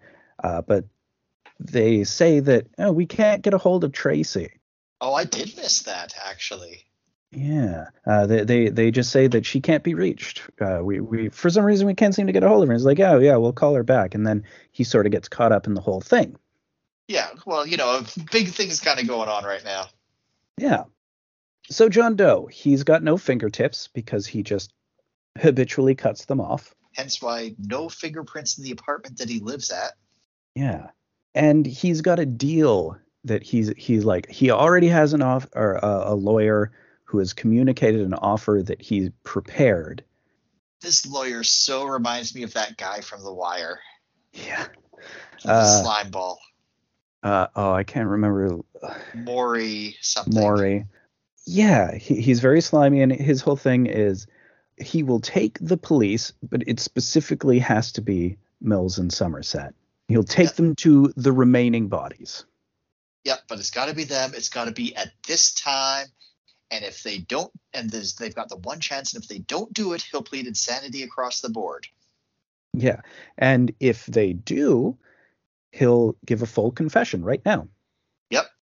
And also he has to go with them, of course. Of course. And they're like, well, we know that there's at least one more body because the blood on them they get back, and it's not from any of the murders we know about. But they're also debating because they're like, well, we have enough to put him away anyways. Let's just not play his stupid game. Right. Which I totally get, although, it's sort of back and forth with that, right? Yeah. Like, what is the just way to go about it? And like, then you don't get closure for the remaining one potentially. Yeah, like the other bodies, like if they do it that way, the other bodies just rot and nobody finds out what happened to them. And yeah, what's the right call? Well, the just thing to do is to, try to find where the bodies are. Let him have his Henry Lee Lucas field trip. Right. So they wire up. It's their last little bonding scene, which is kind of sweet. Mills almost says something nice, but he can't. Almost. He gets really close to saying something about how he likes him or he's friends with him, and then he can't quite do it.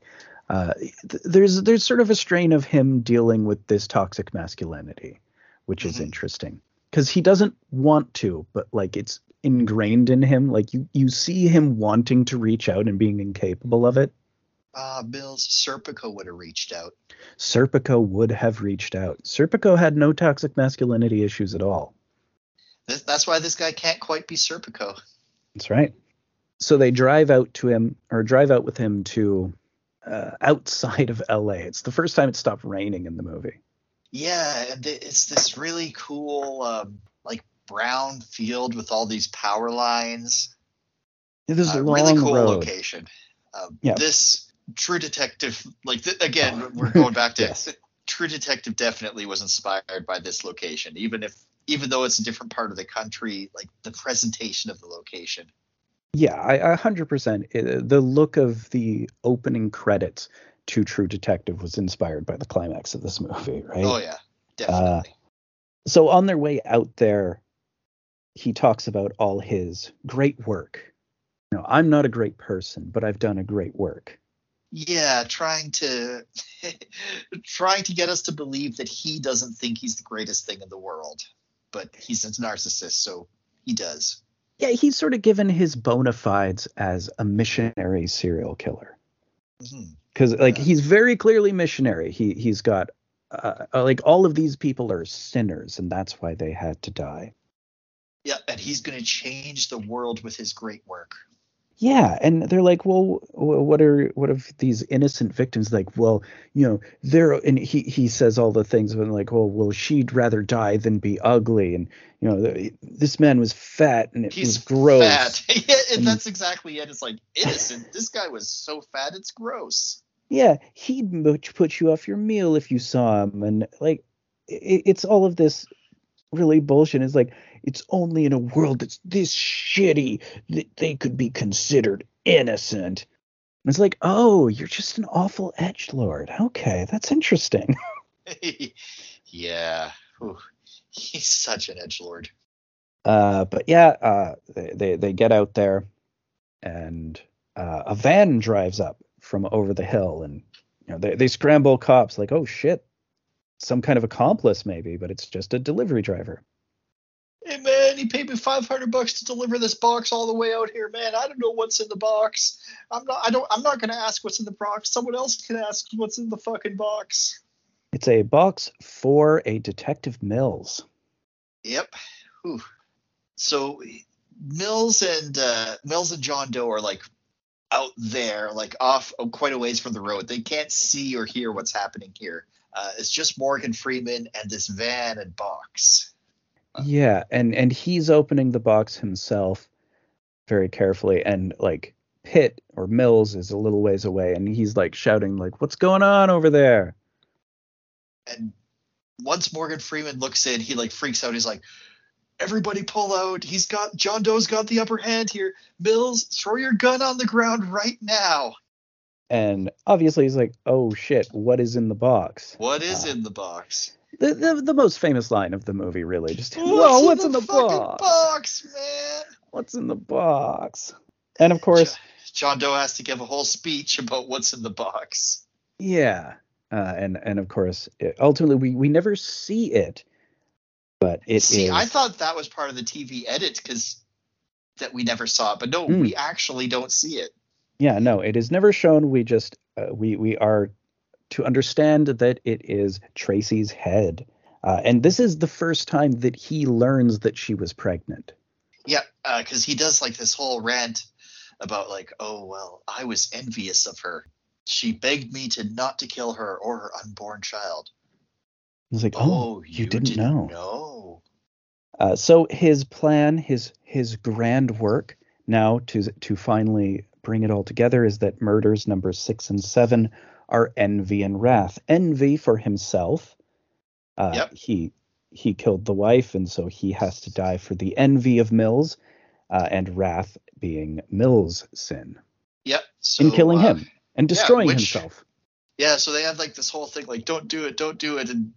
And Brad Pitt like holding the gun and crying. It just reminds me of like this meme of like the baby holding the gun and crying and pointing it. I don't know if it's that popular of a meme anymore, but it does not sound familiar to me. Okay, maybe it isn't then. Eventually he blows them away.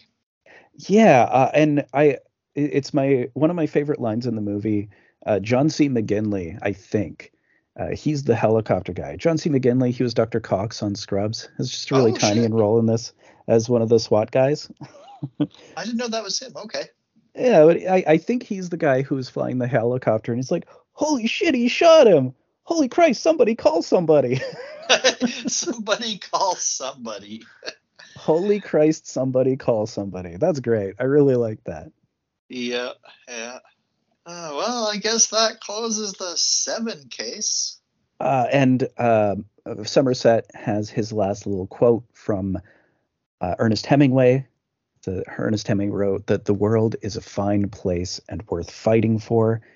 I agree with the second part, Uh, which is like, ooh, as bleak Mills is ending. being taken away, Yeah, it's like he is the going world to is. go to jail for probably ever. I don't know if he would necessarily go to jail. His career is over. Yeah, If you're a yeah, cop and you're you right. killed a serial killer, He is a cop. he's probably not going to jail for that, but he is done. Yeah, Uh, but yeah, I agree with the second part that yeah, the world is worth fighting for, but it's not a fine place. The world sucks, but you got to do what you got to do.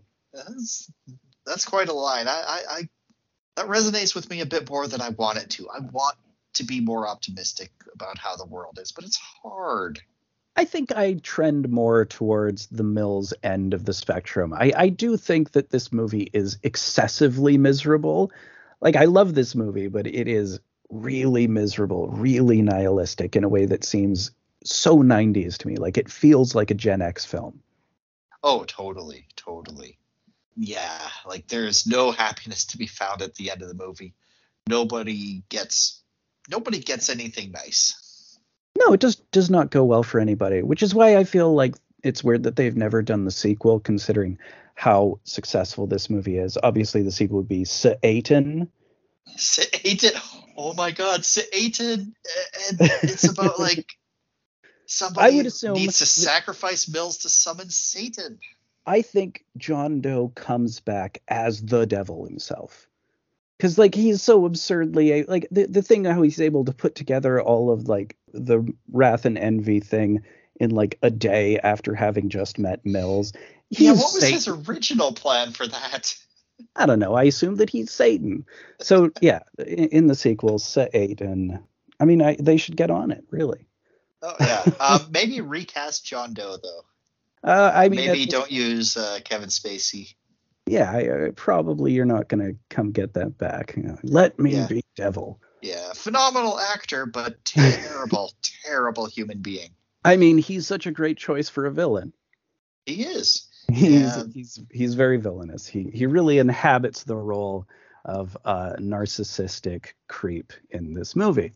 Mm-hmm. But yeah, it's a good flick. It holds up pretty well. It does. I wasn't sure how much it was going to, and I was kind of groaning through the Nine Inch Nails opening. I was like, oh, what have I gotten into? But yeah, it holds up good. It's a real good downer. Um, It's fun. Like it's extremely bleak and nihilistic, but it's popcorn nihilism. mhm. You know, it And it has a even good has a time with it. big action scene in the middle. Yeah. And you know all of the kills, even though it's sort of the idea of a slasher film with like there is a slasher movie happening here, but we don't see the kills, we just see the aftermath of them. Oh yeah, Right? actually, yeah. Yeah, an iconic climax, of course. Everybody knows what's in the box. What's in the box? Yeah, pretty great. I mean, like it's so 90s. It's the 90s-ist. I was astonished by how 90s it was, quite honestly. Oh yeah, very very 90s. So this is replaced in the stacks with something that's very 80s. Oh, Night of the Comet. ooh, tell me This is one. about that.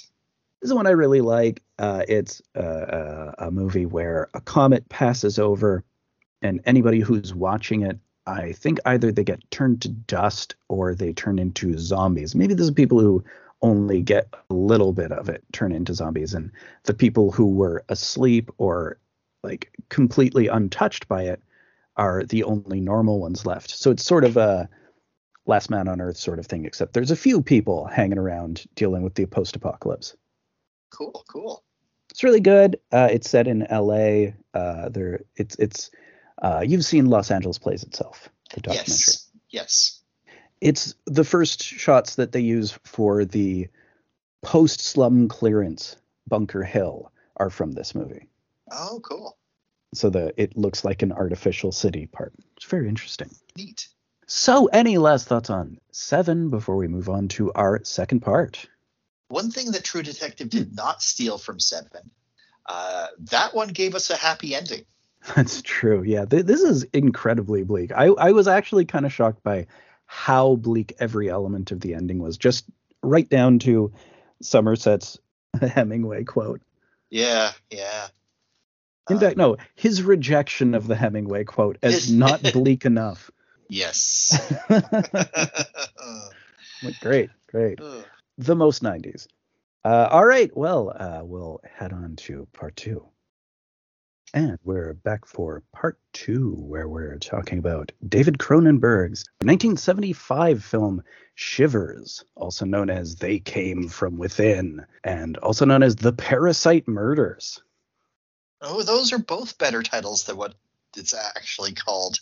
There's not a lot of shivering that happens. Shivers. Yeah, I don't know. Just a weird title. They do come from within. The parasites don't murder a lot either. Actually, I think the main guy kills more people than the parasite does. Yeah, the parasites aren't really killing people, although it arguably makes them kill. Yeah. I mean, I guess it maybe makes it's more that it makes them have sex. Makes them have so much sex. So much that it's deadly. I called them, like, when they get into like the super horny zombie mode, I called them the horny horde. Yeah, they turn into sex zombies. They do. This is really neat. I think I've only seen a few Cronenberg films. We actually watched Scanners a couple of weeks ago, and I saw his version of The Fly, and that might be it. Let me think. Have you seen Naked Lunch? I have not. And you never saw like History of Violence or Nope. Crash? Never saw Crash either. Eastern Promises? That was kind of a big crossover success. Viggo Mortensen as a Russian gangster. Oh, interesting. No, I never saw that. Videodrome, The Dead Zone with Christopher Walken? That sounds familiar, but I'm not sure. It's based on a Stephen King book where Christopher Walken has psychic visions. Well, I'm halfway convinced Christopher Walken has psychic visions anyway. But yeah, no, I haven't seen that either. Oh, interesting. There's even, like, that's one that Christopher Walken has parodied on SNL. I remember really? a really famous one where he has premonitions of just really mild things. It's like, you're gonna eat your ice cream too fast. You're gonna get a headache real bad right here. Whereas, in The Dead Zone, he's always having visions of apocalypse and people dying. Right. Pretty good movie, the original. Right. It's fun. Yeah, so this kind of low on the special effects. It's just got, like, compared to, say, The Fly and compared to Scanners, but right, this is his first film. Yeah, and like you can see from here, it looks like a first film, but you can definitely see how this leads into that, because body horror. Like a lot of right from the start, you can see that Cronenberg was heading to extreme body horror and that he was going to innovate it, because no one else was really doing anything like this yet. Yeah, the monsters themselves are pretty simple, but they're just gross enough. I think they're just like sea cucumbers. Something like that. They do seem like they're just a simple thing, but like it's more what it does to the people and the damage to bodies that they cause. Yeah. There's some gross stuff when these things are getting around in people's bodies. Well, let's get into it. So we open with an advertisement for the Starliner Apartments with 15 floors, and it's got its own shop, and it's got its own hospital, I believe. Its own. They're on their own little island. Yeah, It's basically completely self-sufficient. You're only 13 miles away, or you're only 13 kilometers away from downtown Montreal, but you've got everything you need right here. So I actually looked up the Starliner apartments the other night, or actually, I can't remember what they're called in reality, but I looked up the building, or at least the address where they shot this, and it is recognizably still the same place, and not all that expensive, honestly. Consider Yeah, you were saying. like it ranges from just under 1,000 a month to just under 2,000 a month for like a two-person thing. Not bad, honestly. That's less than what I pay for my current place. Although to be fair, Victoria's housing or rental prices, every prices are just fucking god awful. Yeah, that's true. Oh my God, gas is. Anyway. Yeah, it's the highest. We have the highest gas prices in all of Canada currently. It's great. Oh, Loving it. that's awesome. That rules. We're number one. It's what, 240 a liter? It's I don't love it. disgusting. And these are nice apartments too. Like Yeah. this advertisement has kind of sold me on it. Well, sure. I mean, they were luxury apartments in the 70s, so they're maybe not as high end as like a modern luxury apartment, but they're still better than the average apartment you get in Victoria, which are all like basement suites and houses. Yeah, exactly. And we start on a couple who's just arriving and just wants to move in. And I thought that this was going to be our main couple. These guys aren't actually anything. There's not really any main character in this movie, honestly. The doctor, I feel like it's more crime just a solver. sort of. It seems like more just a general ensemble where we're seeing the infection spread and everything go wrong. Yeah, we do spend more time with some characters than others, but no, there's not really a clear-cut main character. Hmm. But here's two people who aren't main characters. We've got a schoolgirl and a murder geezer. While the manager is showing this couple the apartment, and while they're talking about it, it's intercut with this guy just viciously strangling this schoolgirl. Yeah, it's not really clear what their relationship is. It sort of seems that initially like it's some sort of weird domestic disturbance. Yeah, the way the guy was like going after her, though, I thought I was watching a rape scene at first. Mm-hmm. Not this time. Other times, but not this time. Yeah, I mean, there's a sexual element to it because there's sort of a sexual element to everything in this movie. Just sex is in the air. Oh yeah, the way he like after he strangles her, the way he rips her shirt open. I thought he was gonna fuck the corpse, but no, he does an operation. Yeah, he's cutting the thing out of her. Yeah. So the ultimately we will learn much later that he is the guy who started this. Like, this is his fault. Yep, this is his fault. He is Dr. Hobbs, who has, or thought he had, created a solution to organ transplants in the form of a parasite that consumes the organ and then replaces it with itself. Yeah, it replaces the organ and acts as an organ by just sort of devouring it and then or I don't think it even so much devours the previous organ so much as it becomes it because the other one has failed, and it absorbs the stuff that it would normally absorb. Mm-hmm. There's a lot wrong with his design, though. And, Yeah. of course, the creature gets out, because every time there's a creature, it will get out. Oh, yeah. I mean, it's the Jurassic Park thing, of course. But Life finds a way. Exactly. Yeah, we don't really get to see what he's doing with this girl after he's cutting her open, but he's pouring like boiling water into the wound. Is it boiling water or is it like an acid? Like, I think he might be just pouring it could an acid. be an acid, actually. Because he's trying to kill the thing he put in her. Yeah. And so I cannot remember exactly how it pans out. Did she get it from him sexually, or did he implant it in her as part of an experiment?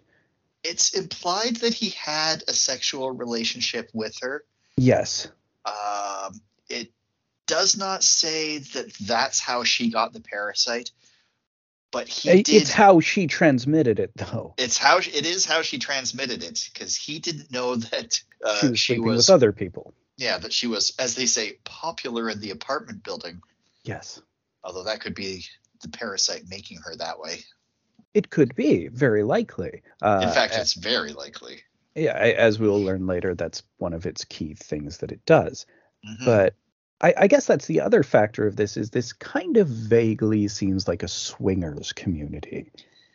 Kind of. It's always just kind of in the background and just slowly sort of bubbles forward into the foreground because of this parasite.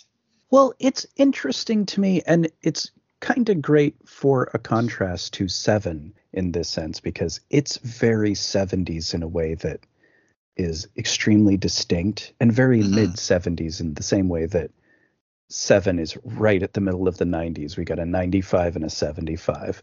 And, yeah.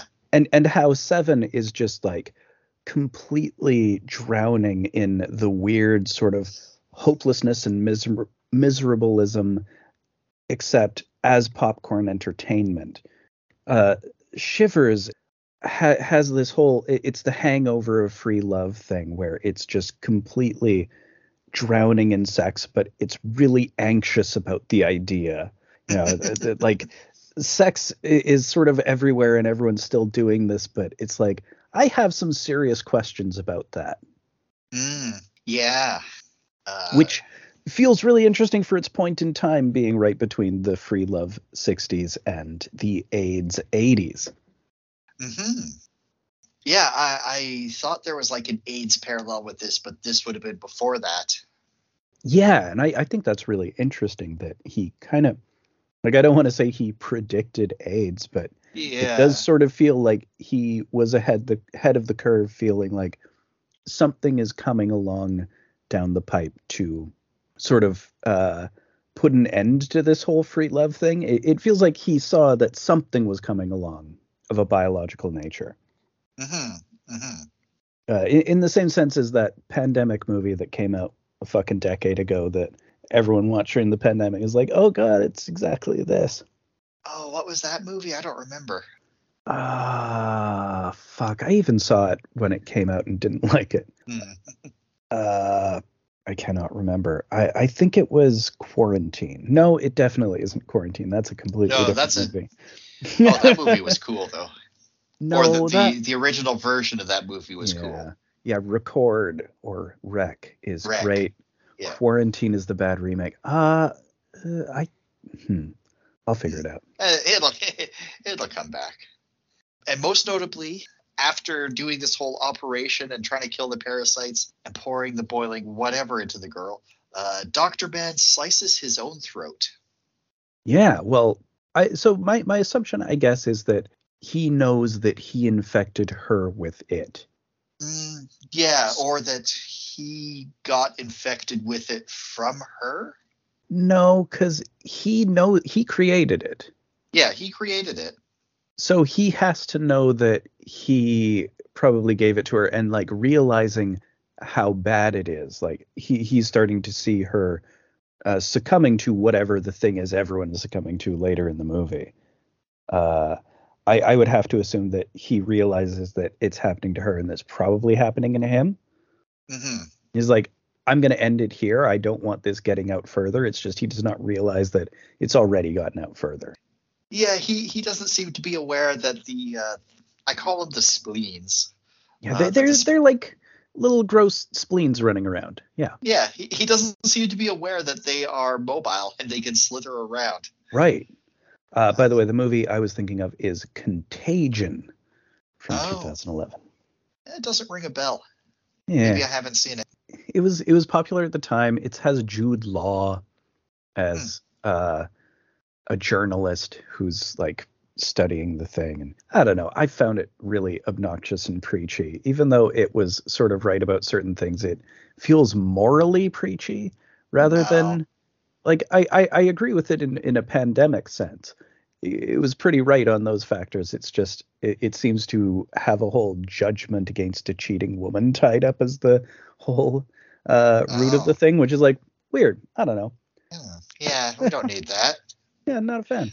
No, not really. Yeah, so now we go to another person who you could make a case as our main character, but not really. We got Nick. He would be, if this were a zombie movie, which it kind of is, he'd be Yeah. the guy who got bit and doesn't tell anybody. Yeah. Nick is weird. Just Nick Nick's energy is weird. Yeah. I think ultimately Nick is on Team Parasite. Yeah. He's like the perfect host. Oh, he super is. We see he's in the bathroom and he's sick with something. And he's playing with these tummy bulges that doesn't seem to be too bothered by it, despite the fact that he's clearly ill. His wife is super bothered by it and really wants him to go to the doctor. And he's like, no, I'm going to go to work. Yeah. Gross. Just key early Cronenberg body horror. Just bulging bits of body where like your body just starts pumping up and out for no conceivable reason. It's like, oh, that's so uncanny and grotesque. Oh yeah, we're going to be seeing a lot of that with this guy. I mean, you're going to see a lot of that throughout the entire Cronenberg career. Yeah, that's true. But Nick isn't going to work. He is actually going up the elevator. What could he be doing? Well, he's heading for a tryst with the girl we saw die. Yeah, he's, so maybe which of course leads a lot more credence to the idea that this could be a swinger place. And he looks like a swinger dude. Yeah. A Montreal swinger. Do you remember, this is going a while back, there was a movie I watched called Sex and the Office Girl that was a movie confiscated by the Montreal police as obscene. No. The Montreal swinger office party where there's like the one secretary who isn't into it and they all decide, well, we're going to make her into it. Very weird, troubling movie, but ultimately she ends up being the dom over all of them. Of course. But Montreal swingers, lots of shag carpeting and people who look like this guy. Yeah, this guy has. I thought that I had seen him in something else before, but this guy just has that look that a lot of people in this era had. So he is on his way up to Annabelle, our murdered schoolgirl. By the way, she's 19. Oh, hey. We learned. You know something else you've seen him in? What's that? Se7en. No shit, he was in Se7en? He's the forensic guy on the scene at I'm just looking at his Wikipedia page and it's one of his best known roles apparently. One of his top features. He's in Eli Gould's office. He's the guy that Brad Pitt shoos out of The Office. No kidding. Yeah. Huh. That's hilarious. Yeah. Right on. So yeah, Nick sees the whole murder scene and goes to throw up. Nick does a lot of throwing up. Yeah. And rather than call the police, because then he has to do the whole thing of explaining, well, what's he doing in the schoolgirl's apartment to begin with? He just decides to go to work. He should have just paid a junkie. But yeah, he unexpectedly goes to work. His secretary is like, what the fuck are you doing here? You said you weren't coming in today. He basically just walks right by her and locks himself up in his office because he is not supposed to be at work. He is sick as fuck. Yeah. He just witnessed a murder. Yeah, I mean, it seems like he is going into a fugue state. Like he should be looking at Saturn devouring his son in the office all day. Yeah. Oh, maybe we don't get to good look at his office. Maybe that's in there. Maybe. Or just Saturn devouring like an eggplant, like a red squirmy eggplant. Full of tentacles and stuff. Yeah. Maybe he's like, it's too early. It's 75. I was going to say, he's watching a VHS of Legend of the Overfiend. Just like zoning out. Yep. So the one who finds the body and does call the police is the guy who I think is our main character, Dr. Roger St. Luke, the guy who runs the clinic in the apartment complex. Right. And he's the one who called the police. They asked him some questions. He was here because the doctor, the murder doctor, Hobbs, called him here to discuss. Well, he doesn't know what he wanted to discuss because Hobbs went and killed himself. Yeah, he's dead. But he gets a phone call from this mutual friend of his and Hobbs, a guy who I didn't catch his name, but The guy with the pickle. The pickle guy. I love this guy. He kind of has like a bit of a Jeff Goldblum energy. Yeah, I just find this guy's energy really funny. Like he has, like his voice is incredible. He's got that really, really low voice. Yeah. He knows what Hobbs has been working on, and he's the one who knows all about how it's an organ parasite to to help with organ transplants, so you don't always have to wait for a transplant. Really good idea, except they're sentient. Yeah, interesting concept. Like a very solid body horror concept that starts from sort of a logical place of where science would actually reasonably be creating something. Yeah, but still something that, like, even if it's working properly, you'd have a hard time getting some people on board with this thing. Yeah, no, it's gross. Yeah, it's like, hey, would you like to take out your old dead not working organ and replace it with parasite that does the same thing? You won't even notice that you got a parasite in you. Maybe they need to market it different. Well, sure. You just need the body melt team, Vimyville. But I get it though, because it's for life-saving procedures, so it does sort of track that. People will be like, yeah, it's a parasite, but it's life or death. Yeah. And yeah, I guess Hobbs was supposed to tell Goldblum and Dr. Roger about this thing, but he went and killed himself instead. Yeah. You think he could have at least left a note? Yeah, something be like, hey, actually, yeah, that would have solved so much. Like, hey, sorry I killed myself. Here's why I did it. Here's what you guys got to do. I fucked up real bad. Like, I guess the problem is he assumed that it hadn't gotten out past him and the girl. Right. I have to assume that he figured it was just the two of them, not knowing that the girl was also sleeping with Nick and maybe others. She slept with Nick. We find out she slept with an old dude called Brad later. Right. Yeah. And slept with Dr. Hobbs. And I think there was one other person, because they mentioned 3 or 4 people that she slept with. Right. I thought so. So she's been passing it around. Oh, the parasite, I should say. I'm not making a judgment call on her. No, it's just she literally has this parasite that, unbeknownst to her, is an STD.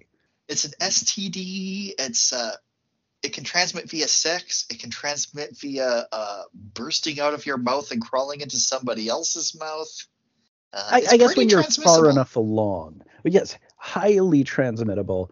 And it is interesting that it creates horniness in the person, so that to propagate itself. So rather than people feeling sick, they get sexually voracious. Mm-hmm. It's like the perfect parasite. You admire it, don't you? I admire its purity.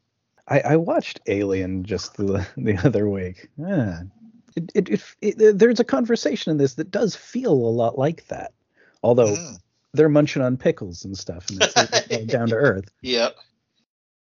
So Nick has been doing nothing at work. He's just been sitting in his office, being sick, staring straight ahead, and bleeding from the mouth. I'm also not really clear what it is he does. He's an insurance claims guy. Oh, yeah, okay. But he's being cagey with his wife. Like, his wife's like, oh, can I call you at the office? I won't be at the office. I'll be at my secret tryst. I mean, I'll be going out on the road, adjusting all these insurance claims because that's what I do, not secret trysts. Right. I mean, ultimately, that's why he's at work, is because he would be caught in a lie if he went back home. Yeah. And he's too sick to just actually go out driving. Yeah. Ultimately, he does decide to go home because he's too sick. The secretary is like, well, I'll get you a doctor. He's like, no doctors. They'll take away my fun tumors. So Nick's wife, who has been worried about him, but he won't tell her anything. Janine. Janine, yes. She's talking to the doctor and trying to kind of get him to go up to the apartment to see Nick because Nick won't go down to see him. And the doctor's like, yeah, sure, I'll do this. Meanwhile, Nick is freaking puking gross shit into a bathtub. Oh, and it's moving. It's moving, and it's not the right color. So the blood in this is interesting because the blood trails left behind by the parasites really gross and so squicky, and I love it. Cronenberg is an absolute expert at making everything look the most disgusting it can possibly look. But sometimes when somebody's bleeding, it's like still that obvious, like from the 60s and 70s, the Caro that syrup red stuff. paint. Yeah. And it's just weird because like the entrails of the trail of the monster looks so gross. I just wish he used whatever he used for the rest of the blood. Right. I mean, I guess to some extent it's probably just budget restrictions because this is probably this a small Canadian independent picture. Oh yeah, and like it shows a lot of the shots, like the framing of the shots and the lighting are Canadian independent picture shots. Yeah, it doesn't have the polish of, say, Scanners, which is a few years later. Mm-hmm.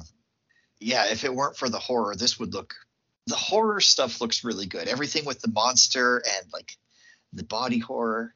But every time none of that's on the screen, it looks like an independent Canadian film. Yeah, it looks grungy. It looks grimy. It kind of almost adds to it, honestly. It has that sort of, especially it being mid-70s, it has that particular 70s film stock that looks kind of greasy in a weird sort of way. And you have all that shag carpeting. I love the look of the Starliner apartments with how incredibly 70s they are. It kind of reminds me of like this is definitely another one where the apartments are, or like the setting is as much a character as the characters. It kind of reminds me of the Overlook Hotel in that regard. Yeah, it's a good isolated horror location. Mm-hmm. And like especially isolated because this is sort of like a gated community on its own personal mini island. Yeah, with all the amenities, so presumably people don't come and go as often as they would, like, say, a regular apartment. Well, someone says something like there was some legal requirement that they had to have the doctor and staff on call because they're on a separate island. Oh, I missed that detail. I think it's much later on when they're when they're trying to figure out how to get out of there that it comes up, and it's like, well, we don't need that stuff. There's no necessity to have an outside line because we're supposed to have all of this stuff local. Mm-hmm. Not sure. Yeah, I don't know. Yeah. So here's my favorite part. While Nick is being all sick and gross, he leans out onto his balcony and we just see this woman walking by with one of those clear plastic umbrellas, and you know what's going to happen. He's just waiting for it. It's like slapstick suspense. It's really funny. And she's this very doddering old woman, and she's being led by this other woman. Yep. And he's just like, the look on his face when he's vomiting out these things. It almost looks like he's aiming, like he's like, I wonder if I can hit her. Yeah. He's like, And he does. We see just this like big red mark just appear from the underside of the umbrella. And this woman's like, oh no, a bird flew into the umbrella and killed itself. Oh no. No, She thinks it flew into one of the windows, and then this is like the Oh, and then it squished. fell onto the. Yeah, that like yeah, it's the squished bird from its impact, You know, the windows trick the birds, you see. which is not wrong. I've seen that It's happen. Oh, it definitely happens. We see the spleen creature thing slither away in the grass into a grate. Yeah. So it's into the sewer system now. That's real good. Yep. And oh, whoa! We get a spleen attack right away. It attacks Laundry Lady Doris in the laundromat. Oh yeah. There's someone in a laundromat that gets it. And we never really catch up with that. I think she's the one later on who called the room service guy, and she's like, "I'm hungry for love." Okay, yeah, that would make sense. Yeah, because it attacks her, and of course you're just assuming that she's going to die because that's what happens normally in these movies. But no, it just makes you horny. It just makes you horny, but it also like seriously burns your skin if you get in contact with it. Right. Well, there's a lot of things that go wrong. You get kind of messed up by it. You become a sex zombie. Yes. It's the Jeffrey Dahmer special. It's the Ugh. fucking Ugh. chlorine into the brain or whatever. Yeah, he really did that. Sorry, Se7en has me in a serial killer kind of mindset. No, that's fine.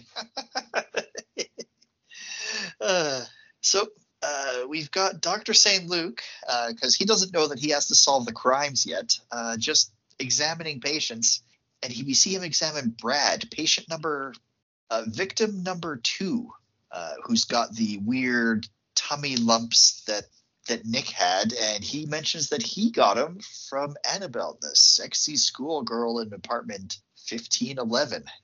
Yeah, so she's really been getting around, and he's like an older dude, just like this guy's like 70-ish. He looks very old, and just he looks like an old swinger type. He does. He has that very 70s look as well, but he looks like the guy who's too old to be at the party, and he's dressed like he's much younger than he should be in a weird sort of way. Yeah. We see him every time we see him in the waiting room. He's like talking to all these different people about, oh, well, science is saying it might be possible to stop aging altogether, You know what he reminded me of is the pianist in Phantom of the Mall, the very proper pianist who gets mauled by the thing, and then like he's bleeding horribly most of the time because like he's secretly been stealing at night, but he's hiding his wounds while he's still out there playing the piano. This guy has that kind of feeling to him. Kinda, yeah. He describes her weird stomach tumors as sexy. Yeah. So it's got his brain too at this point, I figure. Yeah, absolutely. And I feel like they almost exude a sort of pheromone or something. We cut to the wife getting home and finding Nick passed out by the fridge, and we see a tumor blood smear sort of thing going up to the mail slot of their apartment. Yeah, it got out. It got out, and it scares 2 children as they're going. Oh yeah, we get a POV. Yeah, we've got these 2 children going up and down the halls, like opening people's mail slots and screaming into them. And there's not a lot to do in a swinger apartment building for kids. No.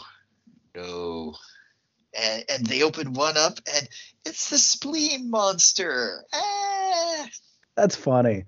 That's just funny. It is. Have you ever seen the movie The Ice Storm, the Ang Lee film? I don't think so.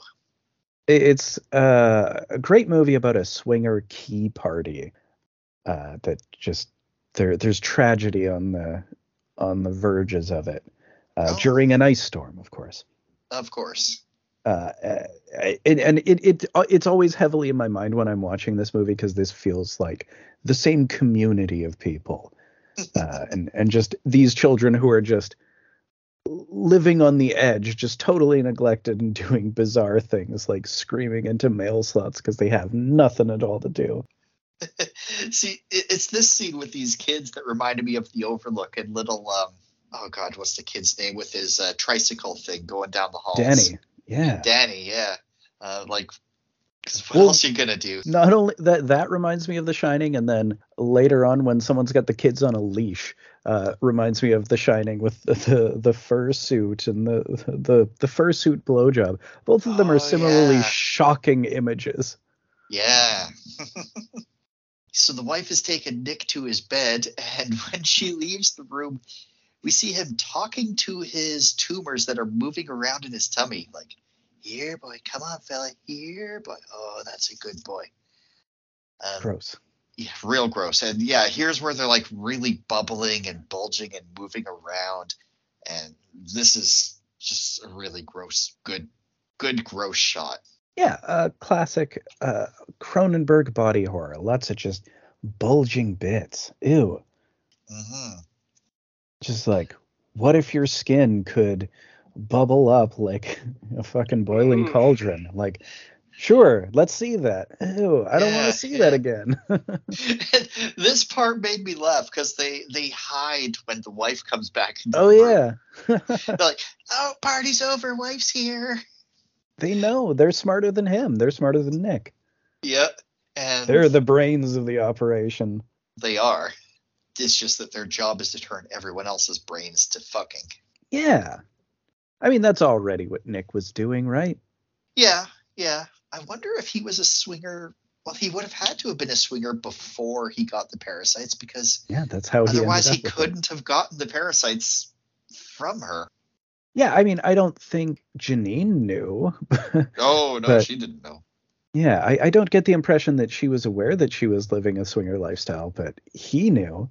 Oh yes. Which again, a lot of this feels like the AIDS thing. It's really weird how prescient it feels in that regard. Yeah, yeah. The AIDS crisis wasn't like another 10 years off, was it?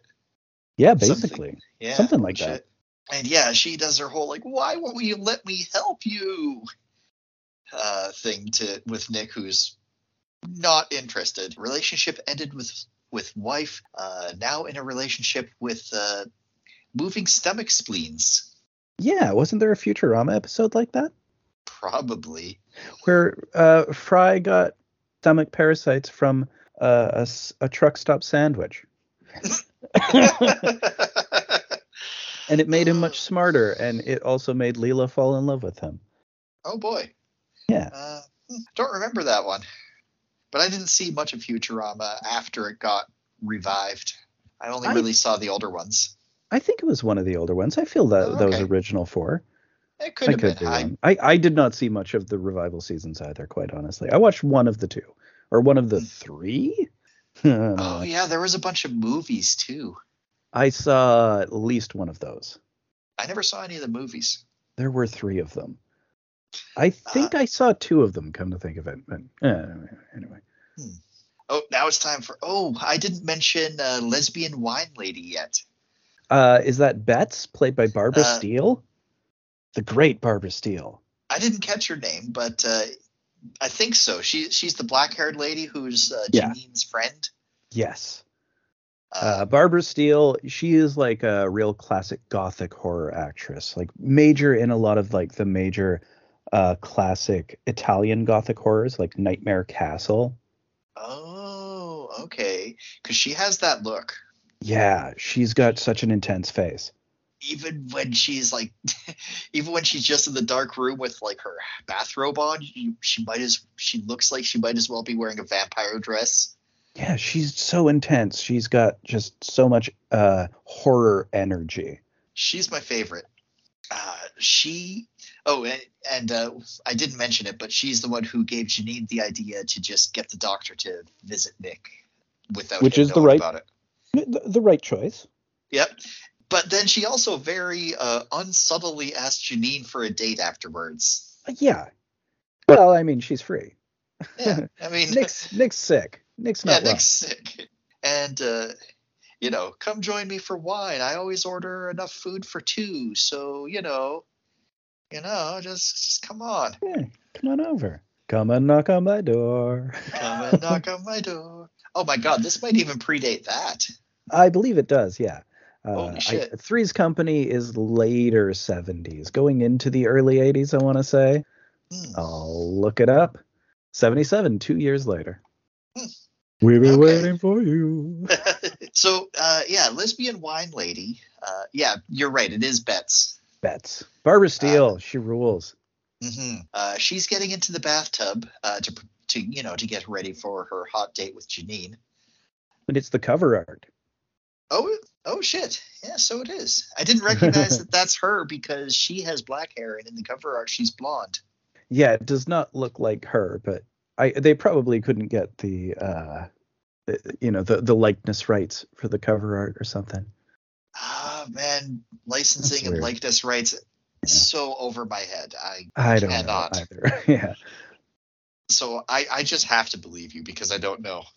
I don't know either, but I would have to assume that that's why, because it doesn't look anything like her, and she's the most iconic face in the movie. So Yeah. I don't Yeah, so she's in the bath getting ready for her hot date, but the bathtub drain plug is rattling. know.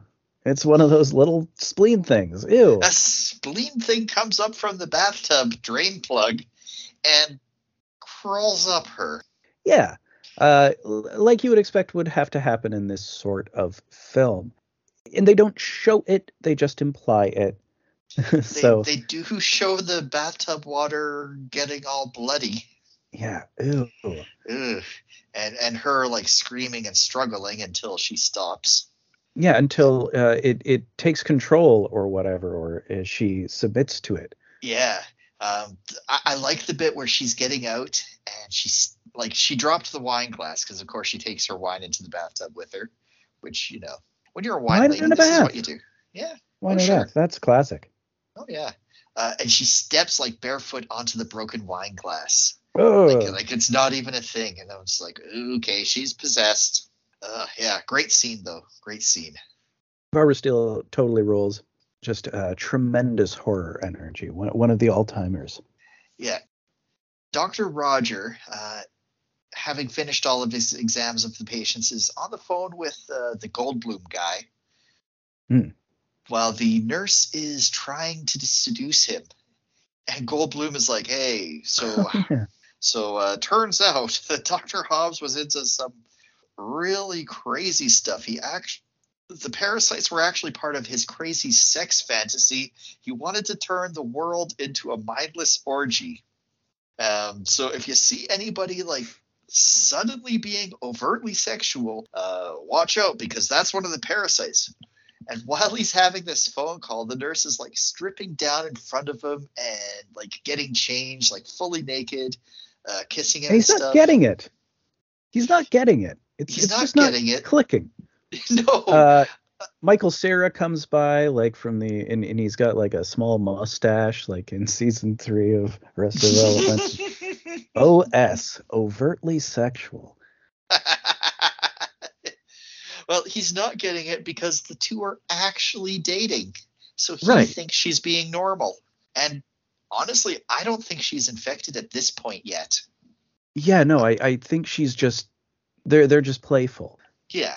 Yeah. But that's the thing. Like, it doesn't occur to him, and all of this stuff is just kind of going over his head, even though he is the doctor and he's the first line of seeing it happen, because this is such an overtly sexual environment, because it's this whole swinger building. Yeah. I mean, he's swinging with his nurse. Yeah. Well, I don't know if they're swinging, but he's banging the nurse. Right. I mean, it is kind of weird that they are a couple, and even though they have this professional relationship as well, who knows which came first? Yeah. We don't find out. So the next person to get got is the room service guy, because I guess you can just order in this apartment. You can order room service from the restaurant that's part of the building.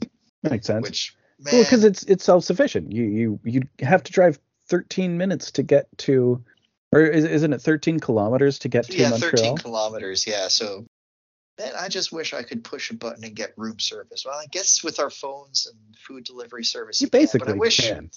I wish it was part of the house. Yeah. I wish the guy had a tuxedo. Well, you want to live in like a classic 50s high-end hotel. That's the sort of ideal lifestyle. Not so Maybe. much the modern one. The modern, No, it's not not a as good. modern one. No, But no. you want to have like classic where it was cool when in like we were talking about in the 2001 episode, the 60s Pan Am era of travel.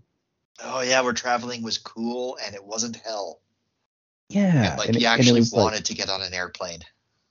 right there. It was comfort oriented, and they really uh, it was all about the experience because there's just such heavy competition.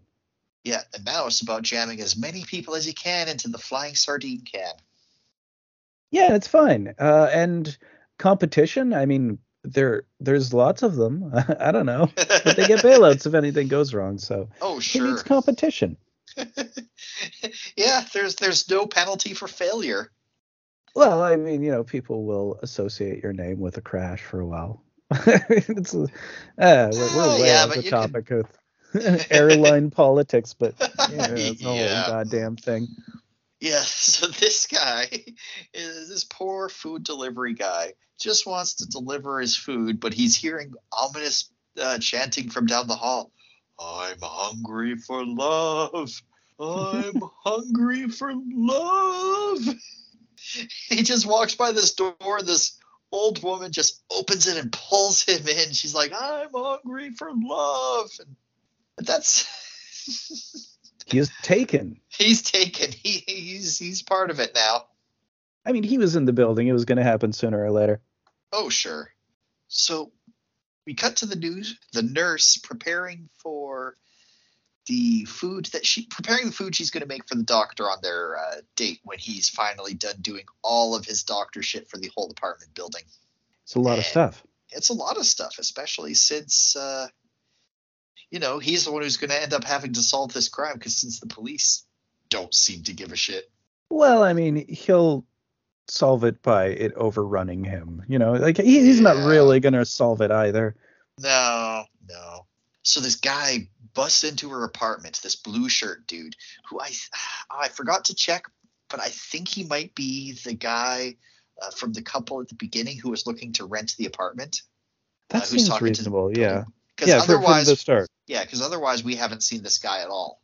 Right. Uh, I mean, that's possible as well because we know yeah, there is a whole apartment building full of people. But yeah, I think it very likely could be the dude from the couple at the start. yeah, Because I know they do show up again for sure. oh yeah, yeah, and they're definitely parasited when they do. Yes, for sure. So yeah, he tries to rape her, and she stabs him with one of the turkey forks. You know the one. Yeah. The two fork stabby turkey thing. I don't eat meat. I don't know what it is. It's just a big fork. Yeah. Meat fork or a carving fork.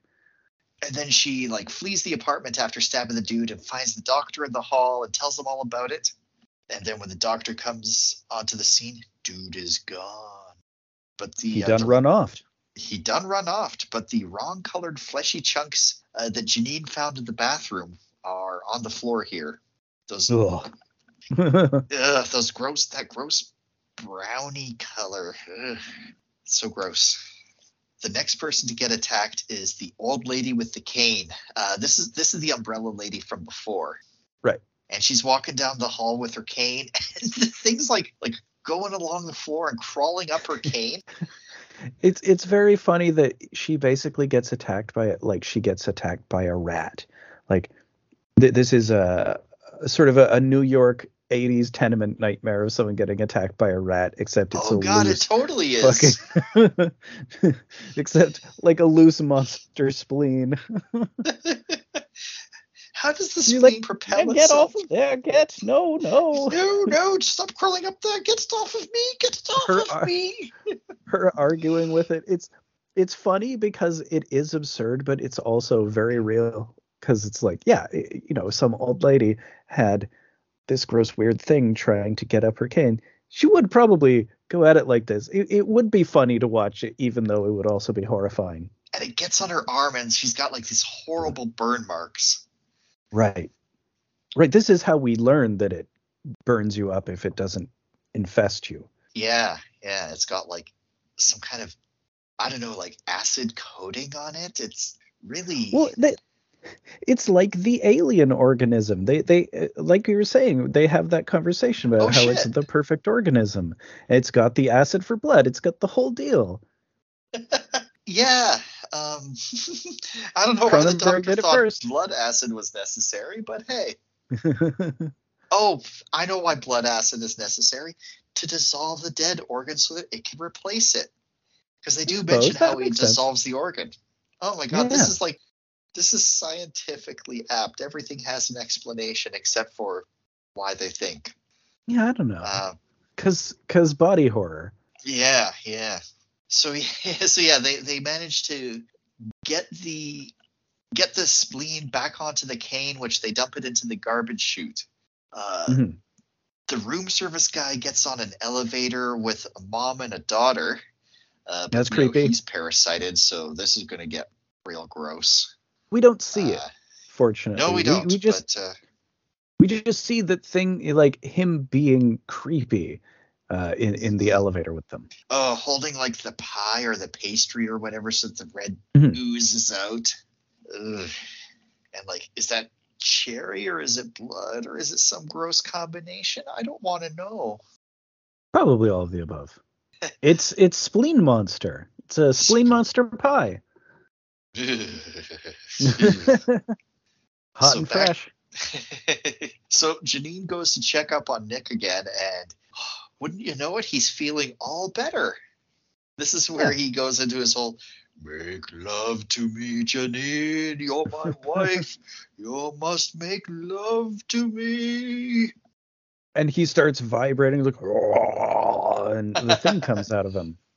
Yeah, the thing comes out of his mouth, and she's like, I'll be right back. I just got to put my contacts in so that I can see you while I'm making love to you.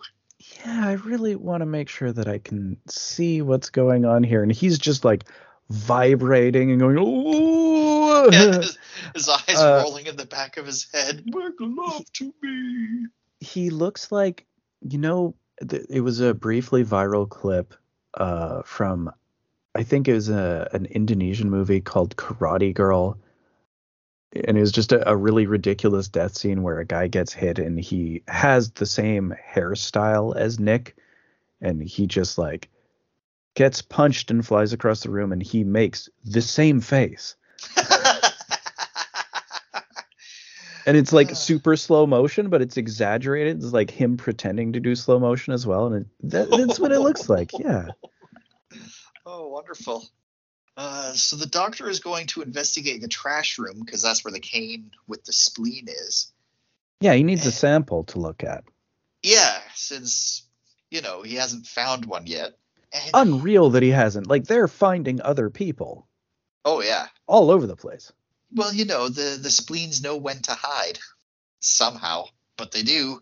Yes, the doctor gets attacked by the maintenance man. Here's where I started thinking that maybe the doctor has been possessed the whole time. Because after fighting off the maintenance man, he fucking kills him with a crowbar. Yeah, it's definitely an overreaction, but I guess he does not realize that they're controlling minds yet. Maybe he just thought this guy was fucking deranged. Maybe. But like after knocking him out, and like when he's down and not moving, he bashes him several more times. Like, this isn't self-defense. Yeah, no, he's not heroic, but it does also seem like maybe he's fucking broken. That could be. Yeah, that could be. I mean, he seems to be the only one trying to investigate this, or well, Yeah, the only one who can. Because the maintenance guy, we actually saw him earlier cutting phone lines. right. Because like I wonder if there is a possibility that he could have become infected with it through his auspices as the doctor. But like it's supposed to come from sexual touching, but that seems to be a pretty broad definition in this film. It seems to spread quite easily. Yeah, yeah. But yeah, I'm just a little confused because I thought he might be infected, but the way he acts, he doesn't act like he's infected, and he's still acting like he's against the parasite here. And Right. maybe he just didn't like this one maintenance guy. Yeah, it is weird. Like, it does seem like an insane overreaction, but it seems inconsistent with him being controlled by the parasites, at least in terms of Yeah, all his other actions at this time. yeah. Also, Yeah. if he was controlled by the parasite, I think he'd be into whatever the maintenance man was doing. Yeah, he would be with him. It's like, oh, yeah, let's raid some fucking apartments. Yeah. As they're doing later, they're like roving gang, orgy gangs. Yeah, so after seeing the spleen monster crawl out of Vic's mouth, Janine runs to her lesbian wine friend, who's got like just this awesome look. Her back is faced to the camera and it's all dark, and she's like kind of half lit up in silhouette. Here's where I'm thinking she'd be perfect with a vampire dress, but she's just got her bathrobe on. It's like, well, like, again, Barbara Steele, that really classic face, the classic profile. And her big thing, like I said, is like the big Italian Gothic horror. So silhouettes, her in like crisp black and white with a halo of light around her is the classic Barbara Steele look. Well, this is that. Yeah, exactly. So she's telling her everything that's going on, and Barbara Steele's like, "Oh, wow, that's terrible. Make love to me, Janine. Make love to me. Love to me." And at this point, Janine's like, just kind of gives in a little bit. She's like resists, but not really. It's like, I mean, how am I going to get away from it in this place? I mean, and I could be making out with Barbara Steele right now. Let's just do it. Yeah, it's like, there are worse ways to go. Yeah.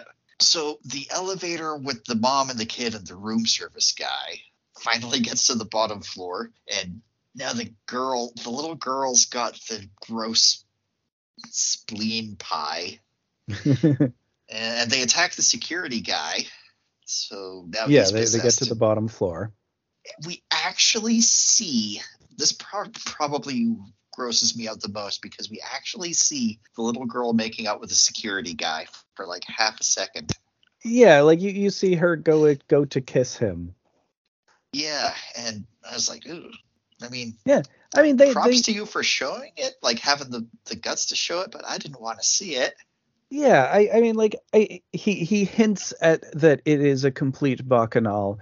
I think just enough. Like, it's there, and you see it happening, and it's like, wow, it really is all out, but he doesn't overshow it. Like, he doesn't sensationalize it.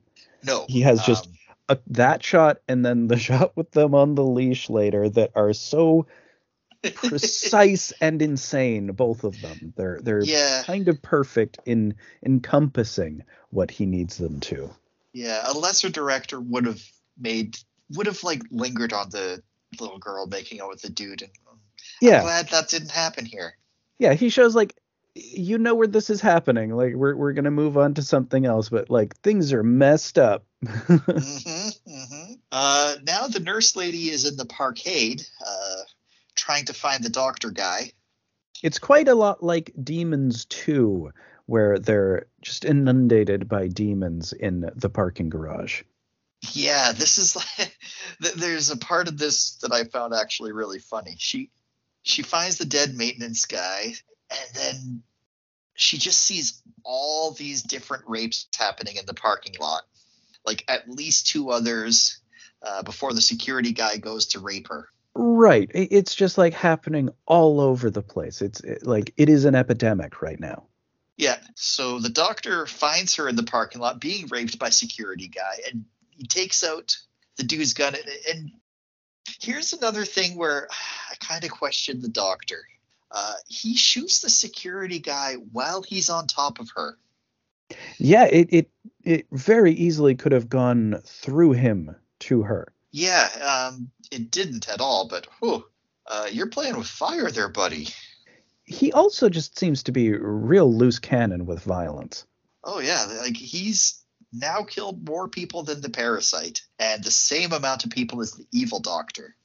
Well, I do wonder if there is sort of a commentary in that, because like, he is this force of violence and they are a force of sex, and like, ultimately we're supposed to understand that it is destructive, but they at the end, while it is strange and kind of troubling to us in various ways, at the end the virus isn't kill. It's not even a virus. The spleens aren't killing people. They're all teamed up at the end. Everyone's pretty happy.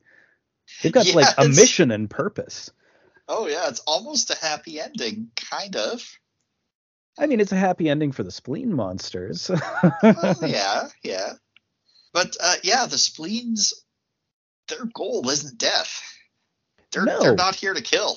their goal is propagation. And I guess the question is, what we don't know at the end is how much authority they personally have, like how much individuality remains of people. Oh, like how much of their actions is their leftover personality, and how much of it is the spleen? Yeah, like how much choice remains to them? Do they still remain themselves to a certain extent? I don't know. It's totally It's unclear because unclear. they're operating like real people. They're paired up and Yeah, they're like driving cars and stuff. yeah. The nurse even gets to go on a monologue while she's possessed. Yeah. But what I like in this parking lot scene is when the doctor fires the gun, we see like three different rapists like get up and scatter. It's just everywhere. Yep. We get a brief car crash while the doctor tries to crash through the parking garage doors. That doesn't work because they get T-boned by a spleen rapist in a car, I guess. Hmm. We see the building manager lure I'm not sure if this is the new couple from the beginning or if this is a different couple altogether, but he lures them into a horny horde office. Right. I think one of the dudes here is the guy who was leading who is introducing them or like showing the couple around. I think that's the main guy here. Yeah. So this is kind of a nice fake out because here I'm thinking that the building manager is going to be the victim and that the couple are going to get him. Hmm. But he leads them into an office of horny parasite people where they all swarm on the couple. And I was Right. like, oh, the building manager got. Oh, Janine is making out with the wine lady, and she's got the bulge in her neck now, so she's got. Yeah, it's like transitioned by mouth through them. Or one way that's one way it can go. Yeah, well, it has here, like because we Here it see has, them yes. kissing and we see it transition Yeah. mouth to mouth. So even just kissing will do it. Goldblum finally arrives to Nick's apartment because he was going to examine Nick with Dr. Roger. Mhm. But, Roger's been doing all this other shit and hasn't really been updating Goldblum. So he finds Nick lying on the bed with tons of spleens coming out of his guts. Yeah, they're just like pouring out of him now. They're done with Nick, I guess. Like, is Nick dead? Is he killed? Not yet. No. Not yet. No, Nick is still very much alive because one of the spleens attacks Goldblum and latches onto his face. So while he's trying to bash it off with some pliers, Nick gets up and attacks him. Right. Because I'm still trying to think, like, is there anyone who is actually killed by the things? Like, there's that old lady who's burned by it, but She doesn't die. She Yeah. just gets got. Yeah. So back in the parking garage, the nurse is telling Dr. Roger about this dream she had. Oh, I was having sex with an old man, and he was very old and gross, and I didn't like it. But he told me that everything is sexual, that old flesh is sexual, that breathing is sexual, and a virus is just two alien creatures finding out how to love each other. Ugh. That is a gross. So that suggests to me that she is infected because it seems like it is the spleen philosophy. Like, that sounds like the philosophy of the virus. Oh, she's absolutely infected here. Yeah. I figure she got infected when she got raped by that guy Right. that she stabbed with a fork. But it's interesting because it suggests that the virus has a philosophy about itself. Yeah, or that it has enough of a synthesis with people that it is able to they're able to recognize it. Yeah, they're able. I think it like triggers something in them that makes them do the mental gymnastics to justify its existence. Yeah. Or maybe it just gives you really freaking sweet, horny dreams. I mean, it does seem to work together with people in a very strange way. It is like, even though it is this invasive organism, and we know that that's sort of how it was built, is to replace failing organs. Even though it makes people like very sexually active, again, that's sort of the place they live in. So maybe it's just kind of exerting a function overly much, you know? Yeah. Yeah, just it is very strange how it seems to work with people. Like it doesn't seem to be parasitic necessarily. It is still symbiotic. Yeah, I think it's more accurate to call it a symbiote than a parasite. Mm-hmm. Because a parasite Like will... venom. Yeah, because parasite will just eat you until you don't have anything left, and then it will go on to the next one. Yeah. But yeah, no, this seems to want to meld with the human to form like a new super sexy human. Cool. Yeah. It's going to create the Cinderella 2000 future. Maybe not that future. I don't know about that one. Something like that. There's worse futures. Oh yeah, no, definitely not that one. That's the one that, like, yeah, they're weird. Yeah, that's the sex is illegal future. Except they also have like orgasm machines. I don't know. That movie's confusing.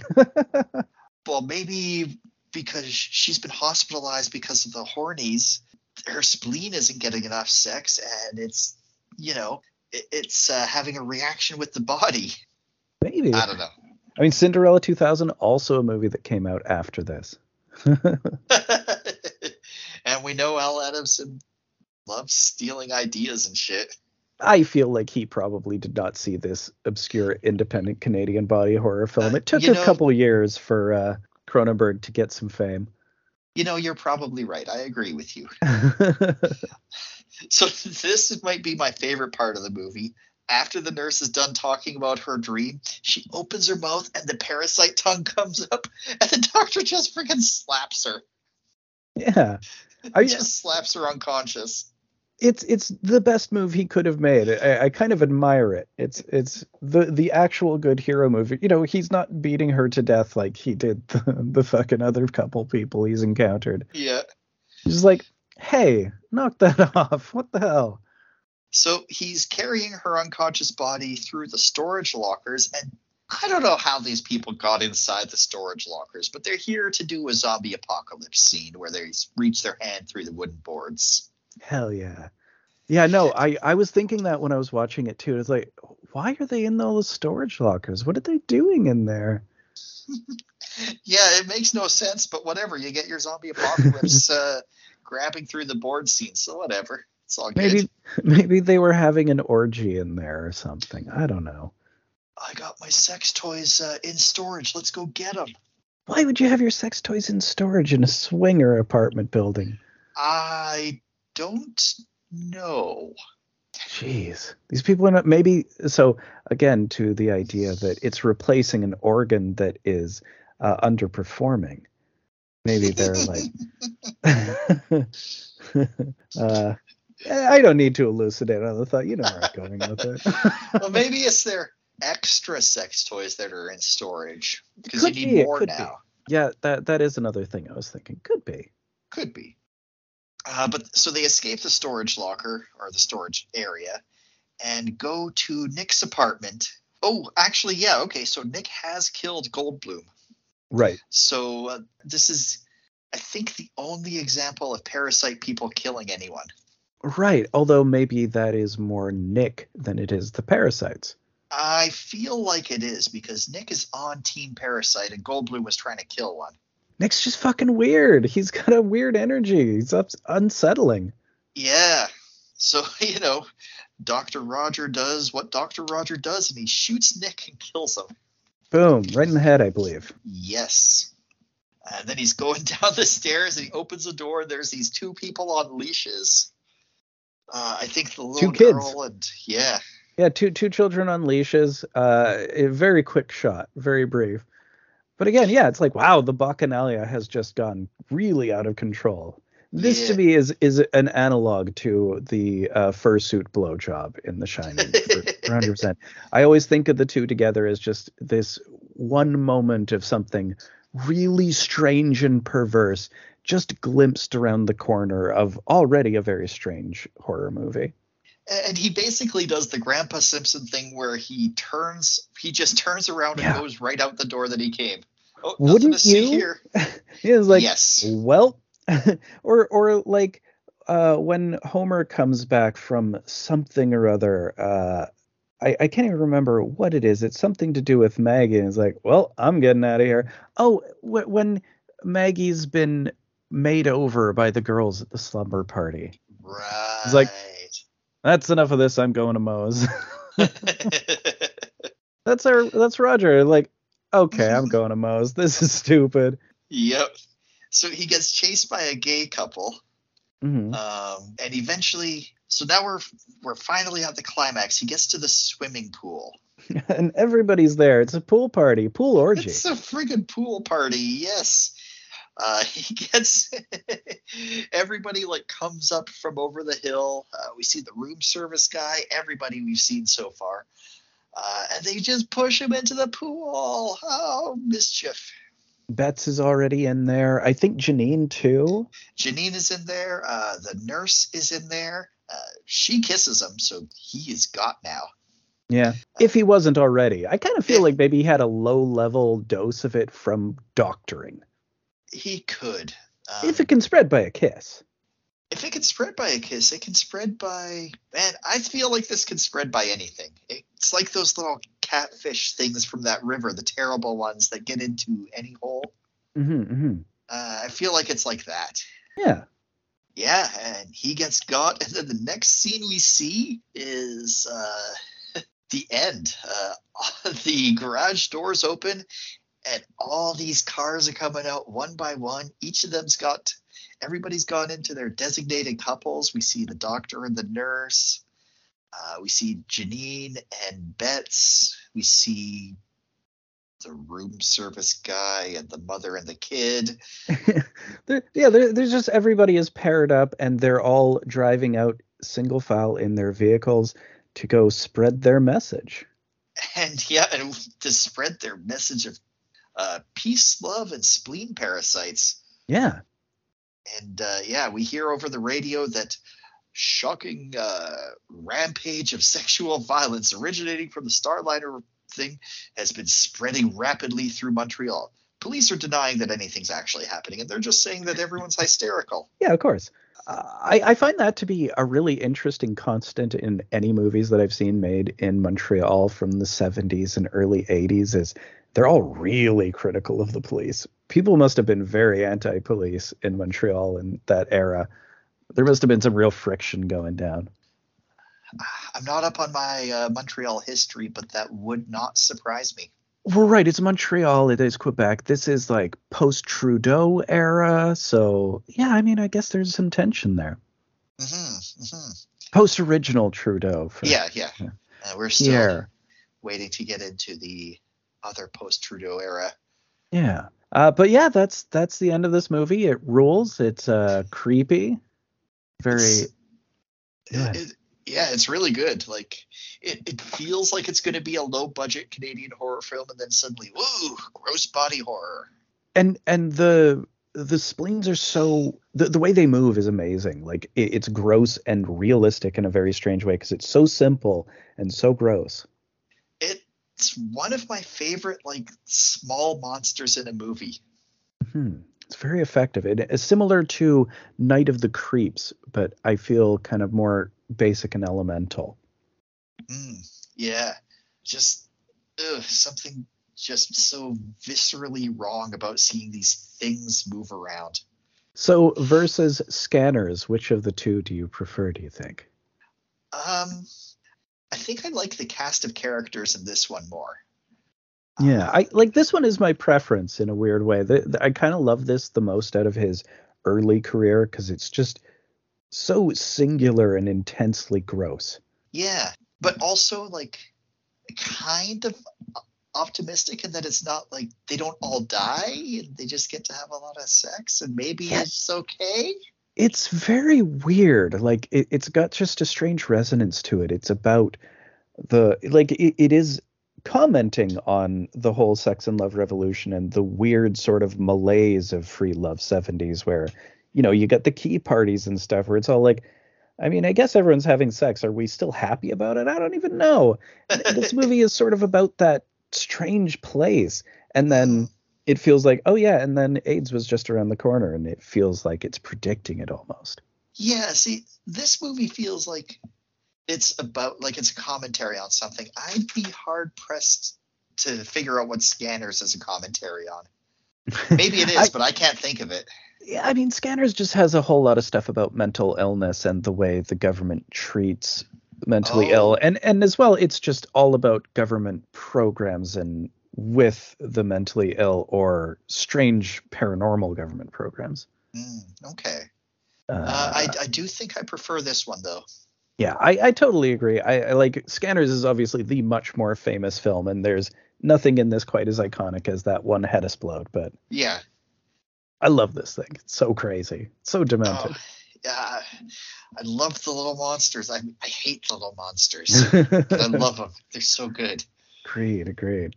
All right. Well, any last thoughts before we move on to part three? Even moving on to part 3 of the podcast is sexual. Oh my God. Mm. And we are back for part three, where we're talking about other movies we've watched in the past week, deciding what to watch next week.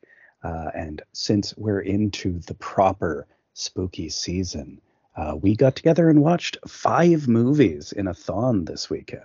Did we ever? Oh man, there's some all timers on this list.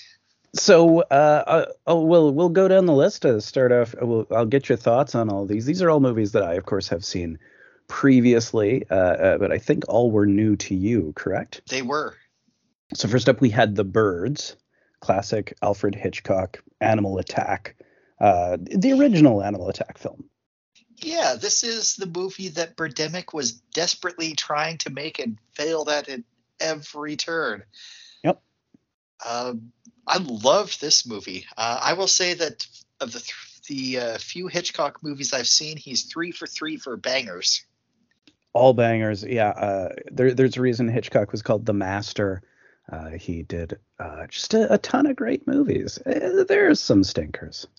But, you have to dig for them. Yeah, I mean, when you do as much as he's done, they can't all be winners. He spanned such a long period of filmmaking. Like he's there from silent era to the slasher era. Oh, wow. Love seeing poor Tippi Hedren getting attacked by animals, the poor lady. Yeah, as would happen to her again in reality, and quasi-fictionalized reality in Roar. That's Incredible film. really, really good. We should do that one of these times.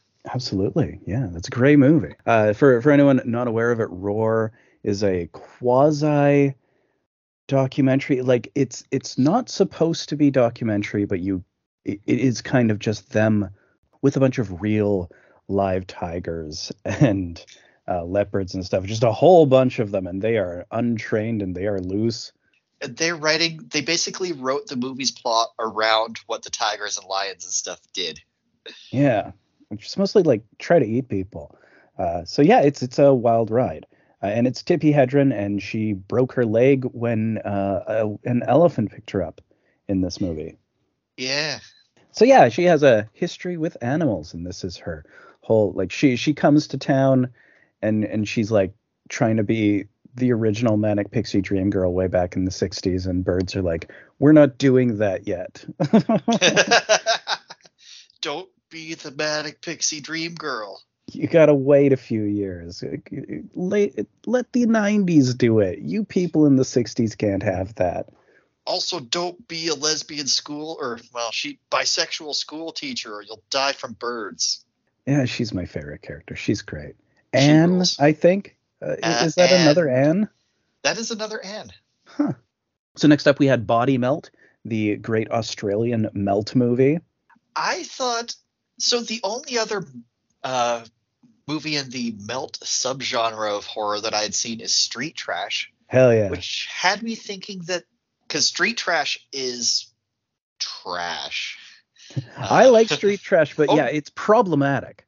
Yeah, it had me thinking that the whole genre would be like just trash. Just really gruesome and really nasty, grimy stuff. This is that, but it's like it's high energy. Budget. It's high energy. They had a budget. There's a lot going on in this. It's not street trash. Felt like hobo-sploitation. This doesn't feel like any exploitation. It's Ozploitation. I guess, yeah. Well, yeah, the family. Oh, for sure. Well, though they're like straight out of Texas Chainsaw Massacre. Even though they're Outback, they are completely just the family, the Sawyers. And the one guy is basically pretty fly for a white guy. Oh, yeah. The two Italian Australians who are out to get their windshield replaced on the way to get fleeced by the health farm anyways. So, I mean, they were in for it. Yeah. The rollerblading kid who just smashes his face instead of... Oh, yeah. He doesn't even get got by the melting thing. He just fucking wipes out on the ramp. I mean, and all of the crazy melting stuff. Like, this one is extremely over the top. There is the thing with the pregnant lady where, it gets gross. Oof.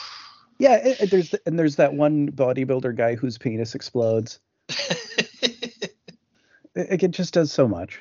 A real high energy thing. Yeah. Lots of fun. Lots of fun. Next up, we watched Ham on Rye, my personal favorite of the day. What was that? It's weird because it's hard to say for sure that it's horror, but it has the tone of horror. It's undeniable that there's elements of horror. It's like Dazed and Confused and like Day of the Prom movie. It's this whole coming of age thing, except they just go to the local establishment and, they do the thing. Yeah, the big event. The music has the song about them doing the thing. It's the most important night of your life. If you fuck up this night, you're done. Your life. It's weird because it's never entirely clear to anyone that it's that ominous. It's just the couple people who screw it up. We see their path go on where just everybody else's, I don't know. They transcend. They move elsewhere. Yeah. It's a hell of a thing. Like, it's a surrealist horror film, but it's almost also a surrealist teen comedy film. Yeah. Yeah. I'll be digesting this one for a while still. Yeah, I totally love it. This is my second watch of it, and both times it's been extremely satisfying. As you were saying when we were watching it, it feels like something written by an AI. Yeah. It feels like an AI experience. It's very uncanny.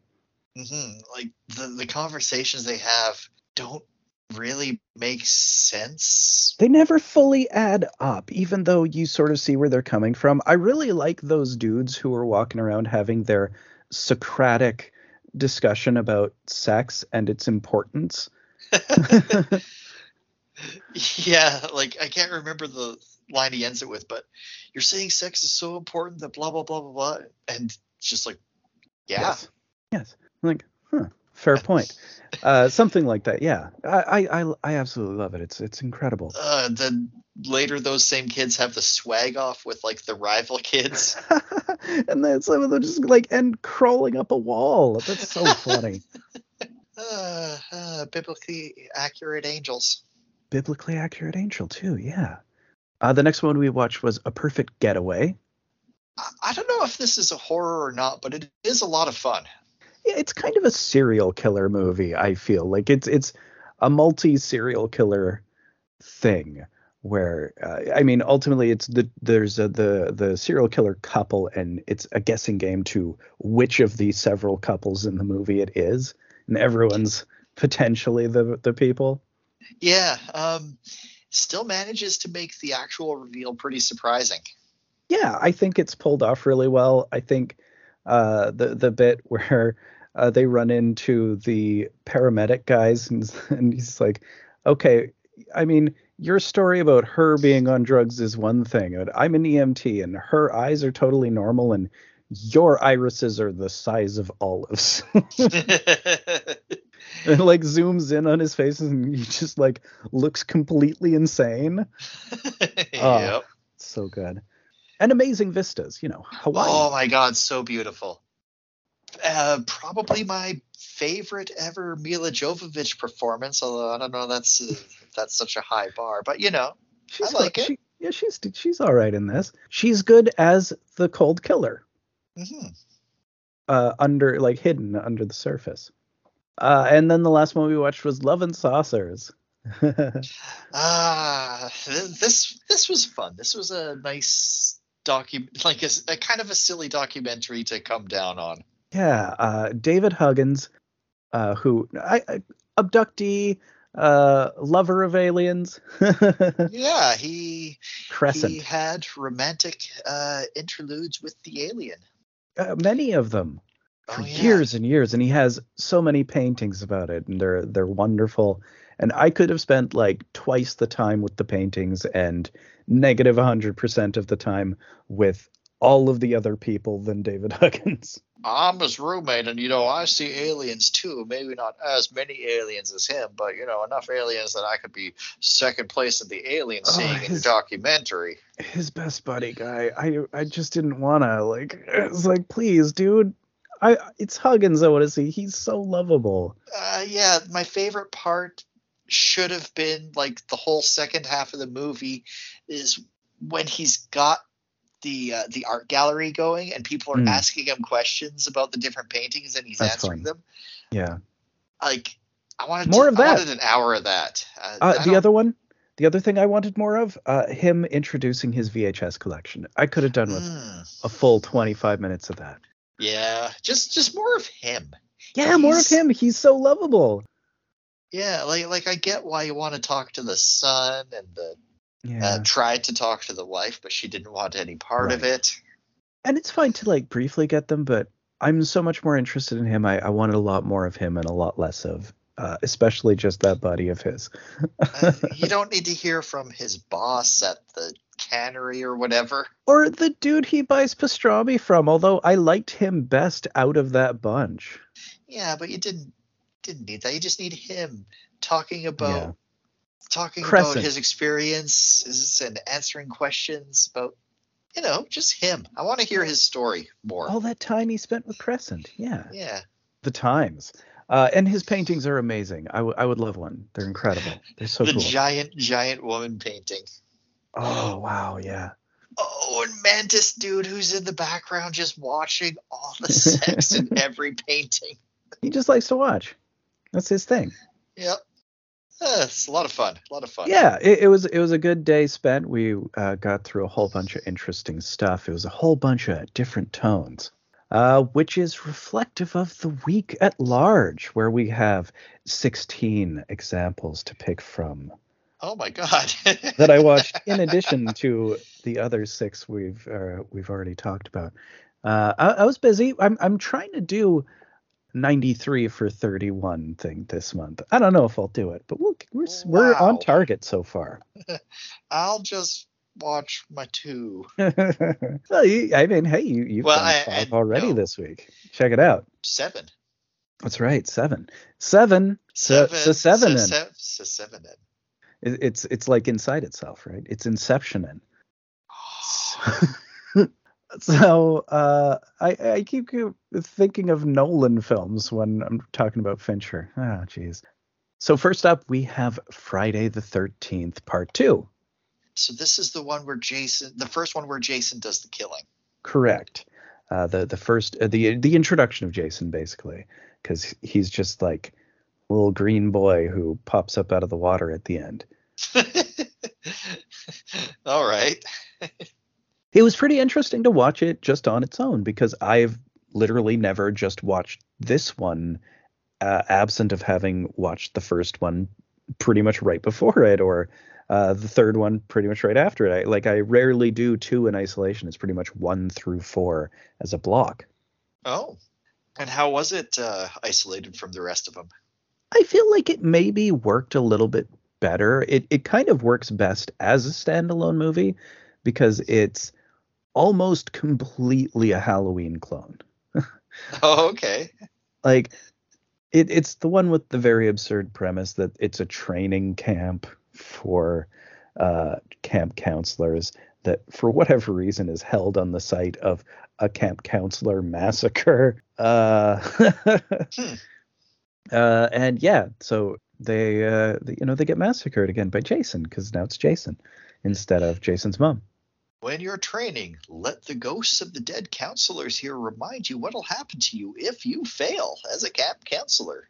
I mean, you should pay attention, and like they do a whole introduction of it. Also, this is the one that has very famously the wheelchair guy who gets a machete in the head and goes down a flight of stairs, which is easily the best death in the movie. Oh, wow.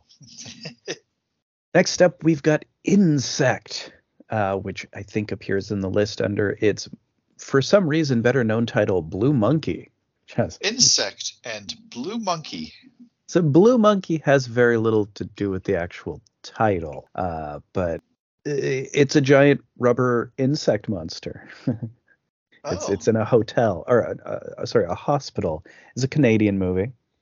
There's a couple people from SCTV in it as gag characters, which is wild. All right. It's mid 80s. You got Steve Railsback, and he's battling just this giant rubber insect monster that's menacing a hospital. It's very retro in style, except like with modern gore and like pretty good effects and stuff. Cool. Next up is Dreamstalker, which it is a Freddy knockoff, but like no-fi. Yeah, this is a shot on video Freddy knockoff. Oh, okay. So the big twist is he comes to her in his dreams, but he's a rad motocross guy. Watch me do these sick 360, bitch.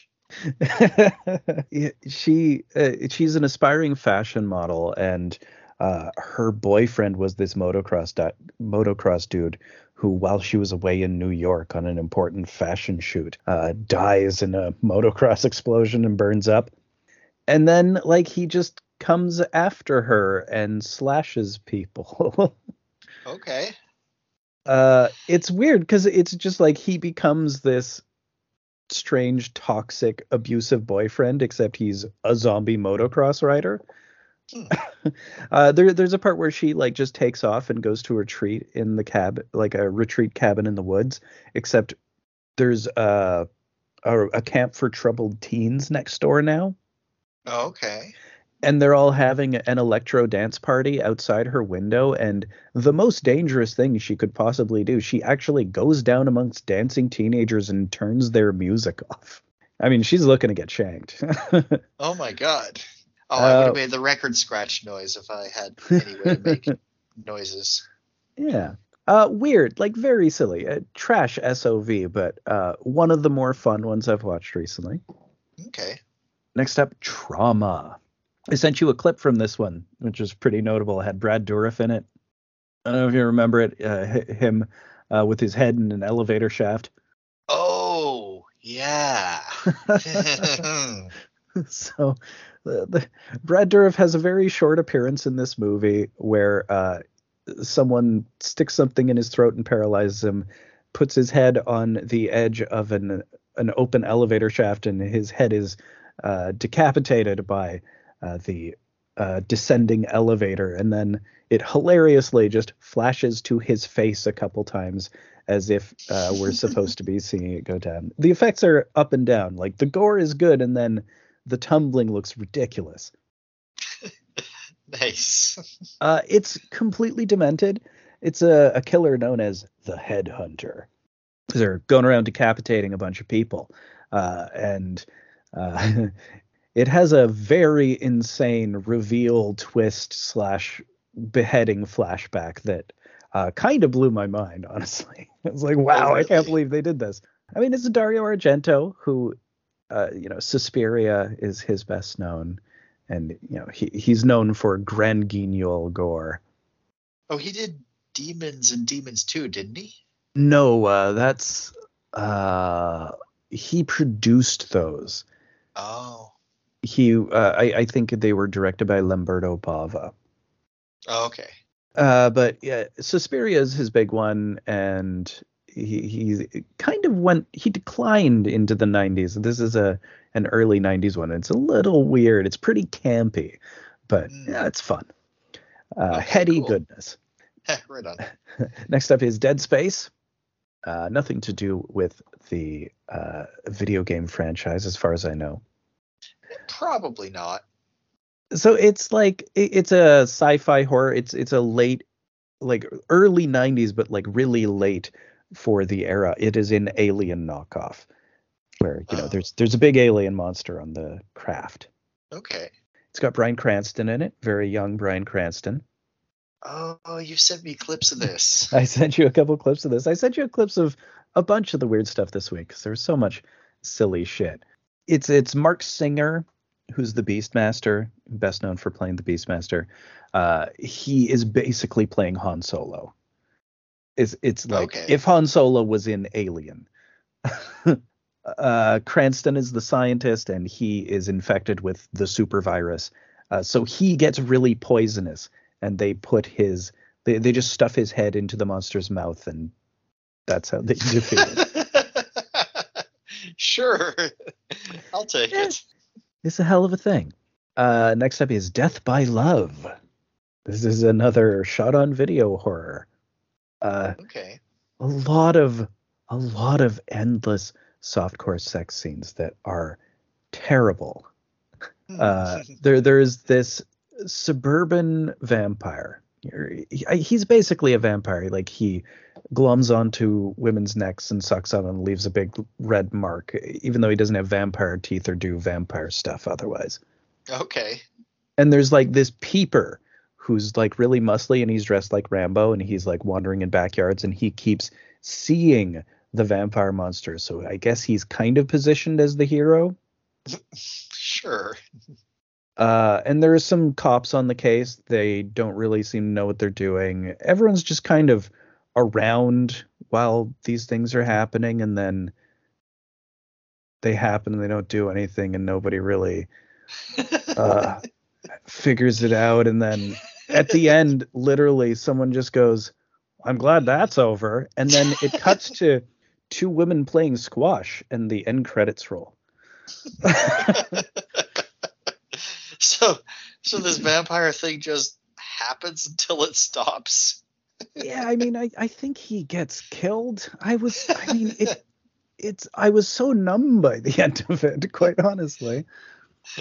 I thought you were going to say, I think he gets bored of not getting caught. It could have been that. Detective! Yeah. Next up is Crypt of Dark Secrets. So this is a Louisiana indie horror film from the mid-70s. So there's this guy who's a veteran of both the Korean War and the Vietnam War. Ooh. And he's gone to live on this haunted island that, just like everybody else who's tried to live there, has been chased off by the voodoo goddess who transforms into a snake and kind of rules the place. Okay. Whatever reason, she's cool with him. All right. So she's watching over him, basically, but not really like protecting him, because these guys know that he has a bunch of money stashed wherever in the cabin. And at first they show up and she scares them off. But then, like, the next time they show up, they just murdered this dude.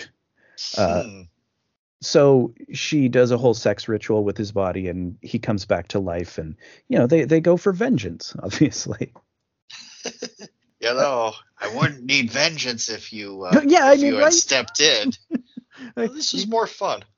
I mean, I was planning to do it anyway. It opened a window. It's very lurid, but, it's fun. All right. Next up, Deep Blood. Speaking of late period knockoffs, this is a 1990 Jaws ripoff. Oh, is there a shark movie that isn't a Jaws ripoff? Very few. I mean, it's kind of the template. I guess Sharknado. Yeah, I mean, that's kind of different. although some of them have certainly references to it. This one's kind of weird because it's not just Jaws, but it feels like a vague memory of everything Spielberg and just the whole 80s boys adventure genre. Oh. Because it's like at the beginning, it's these four young boys having this mystical summer, and this Native American Oh is no. their spirit guide. Oh And no. they do this sacred blood ceremony, and they bury a bunch of knives on the beach where obviously they would be easily refound again. Like, because they're just below the surface on a popular party beach, you know? Oh Anyway, God. Okay. anyway, cut to 10 or 15 years later, and they're teenagers, and one of them is eaten by a shark. So, based on the blood oath that they swore as children, the other three have to avenge his death. And note that there is no shark footage in this movie that is not borrowed from other movies or nature documentaries. Also, there's no fake shark. There's nothing. It's just It's just let's just splice in the public domain sharks as best we can. yeah. And they blow it up with dynamite. Okay. All right. Uh, it's. I mean, I love a shark movie. What can I say? Even when it's really bad, and it is. Oh, I can't wait for that Tommy Wiseau shark movie. Oh, it's gonna be great. Even if it's really bad, it's gonna be great. Maybe Especially especially. if it's really bad. Next up, we've got Blood Rage. This is a Thanksgiving horror movie because it was Thanksgiving, or I guess it's not Thanksgiving anymore, right? Indigenous Peoples Day? Is it? I think maybe officially in Canada it is now Indigenous Peoples Day. I think And of that was course, officially Monday. I don't know. any Americans are listening are confused as hell because I said they Canada. have their Thanksgiving in November. It's thanks. Yeah. Anyway, this is an American Thanksgiving movie, but since it was Thanksgiving here this weekend, I did watch Blood Rage, which is pretty fun. It's very silly. Okay. It's this as children, you have these twin brothers, and one of them is psychotic, and he's just kind of waiting for the right opportunity, and they're at a drive-in theater, and their mom is making out with her new boyfriend, and the crazy brother fucking stabs a dude to death, and then puts the knife in the other brother's hand and smears some blood on him and blames him for it. Okay.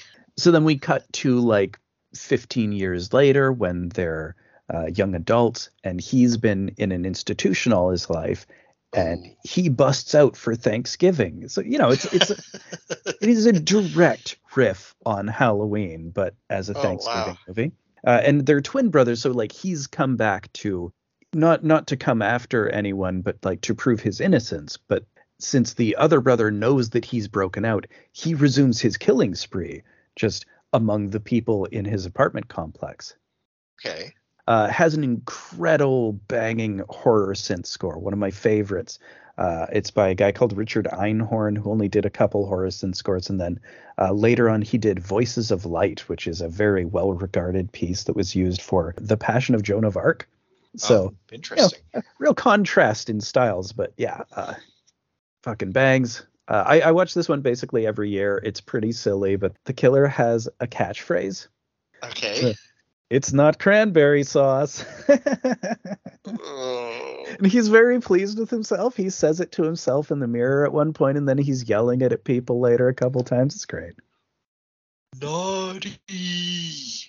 Yeah, Oh, that was a good one. I love that one. These are like those are among my favorite slashers. This one and Silent Night, Deadly Night. Oh, Top you'd put this one on that level. up there, maybe not quite the same level. Definitely Silent Night, Deadly Night is like the top, other than Halloween. Like obviously Halloween is sort of unbeatable, Hmm.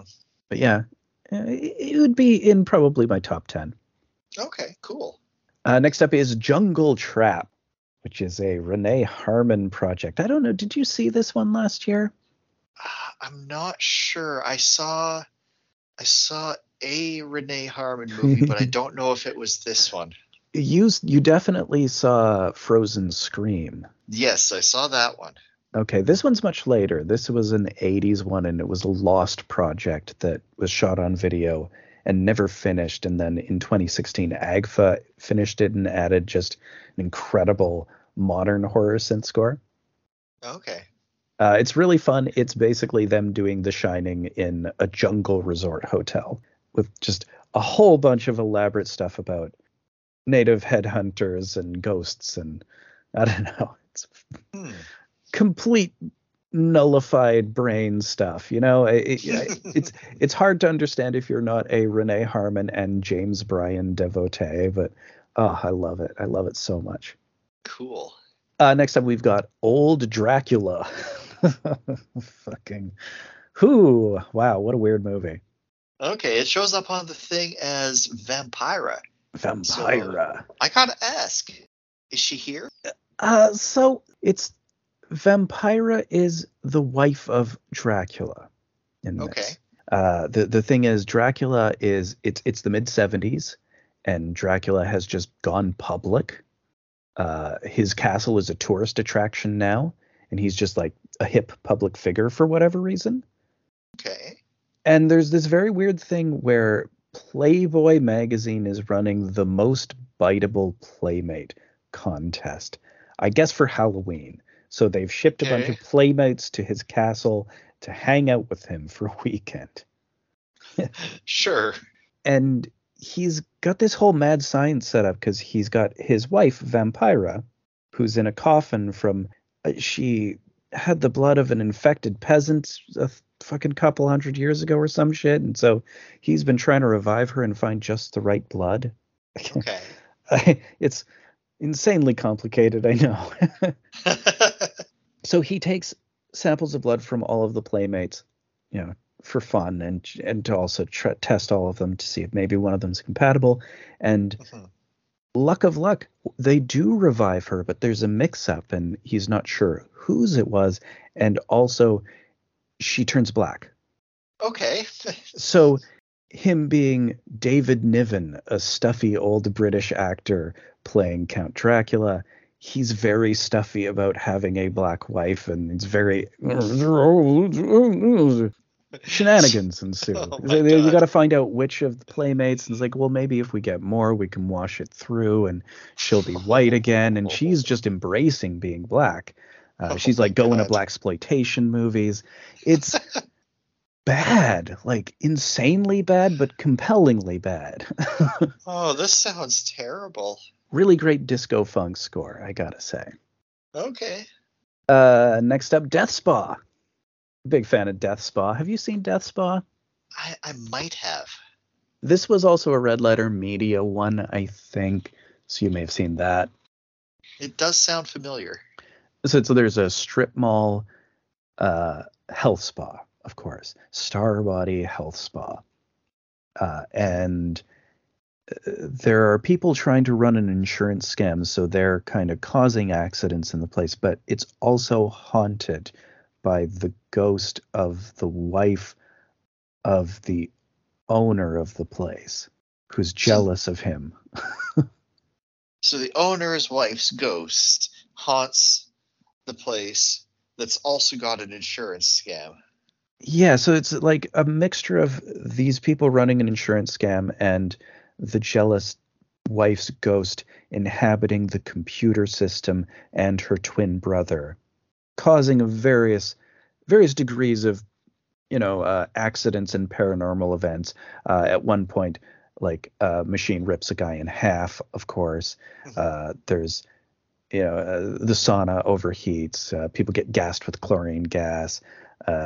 It's a death spa. It's very heightened, extremely 80s, tons and tons of neon lighting, like perpetually, because it's this very trendy spa setup that you're pretty much always in.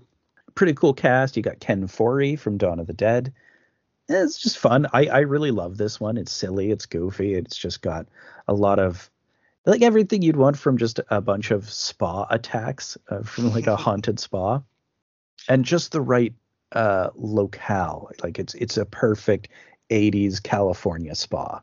Cool. Also has an amazing end credit song called Killer Groove. That's about a killer groove around town that's making people die. It's great. Awesome. Nice. Next up, Halloween 2. Yeah, what to say? The second Halloween film. Michael Myers could be anywhere. Oh no, he's over there. Yeah, I mean, that's sort of the thing. I was trying to do the same thing that I was doing with Friday the 13th Part 2. And I haven't watched Halloween in a bit, so I'm just watching Halloween 2 standalone. Right. And that did kind of make it a little easier. Like it sort of went down easier just in that it's sort of just a copy. And then Michael continues killing, and that's fine. You know, when I'm watching it, having not just watched how great Halloween is, and this one's sort of doing similar look, like it's still shot by the same guy, but not directed by the same guy. It's still written by the same guy.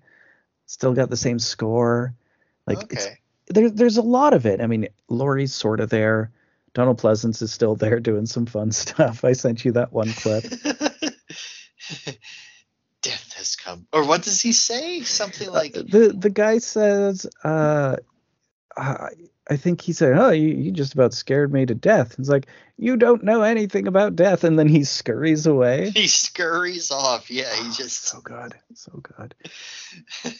And I also sent you the scene of Ben Tramer's death, which is just abrupt chaos, absolutely incredible. Oh, I didn't get to see that one. Okay. Loomis is threatening to shoot him, and then the cop stops him from shooting him, and then a cop car hits the kid, and then the cop car with him on the hood slams into an ambulance, and they all explode. And it's just his burning corpse in the middle of it. Rip Ben Tramer, Laurie's crush. They identify him by his dental records. Oh my God, that's amazing.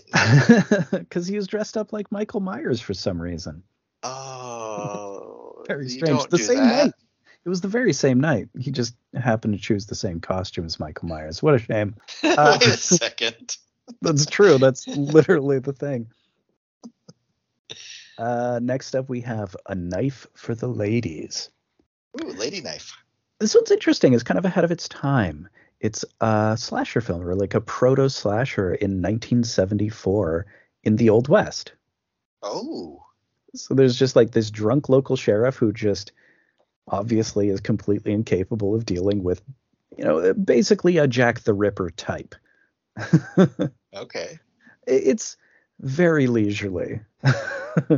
Like it's less than 90 minutes, but it feels like it's a lot longer than that.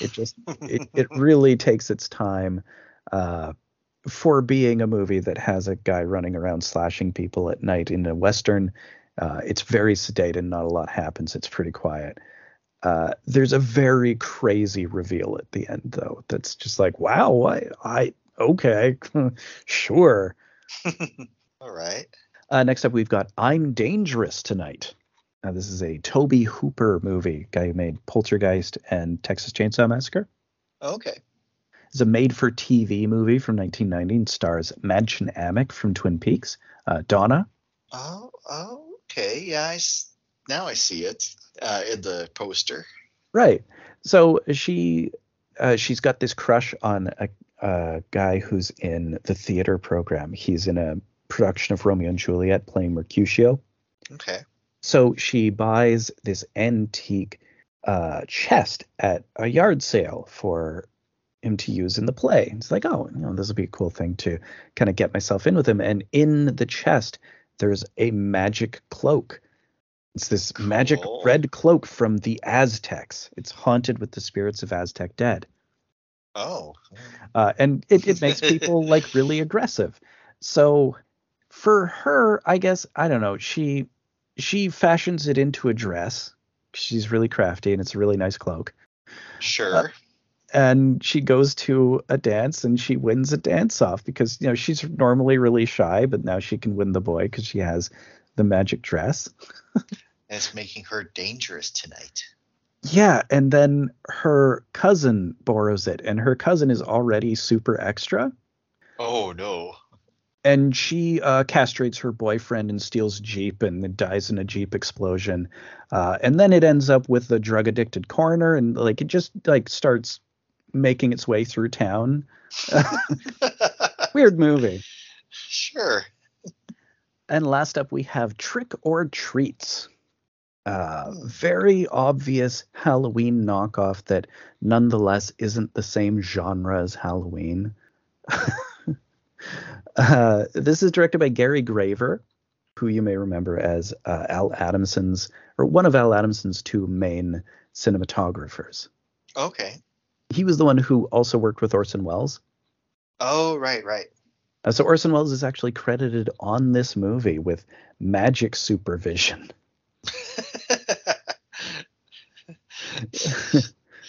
It's basically this girl on the worst babysitting gig of all time.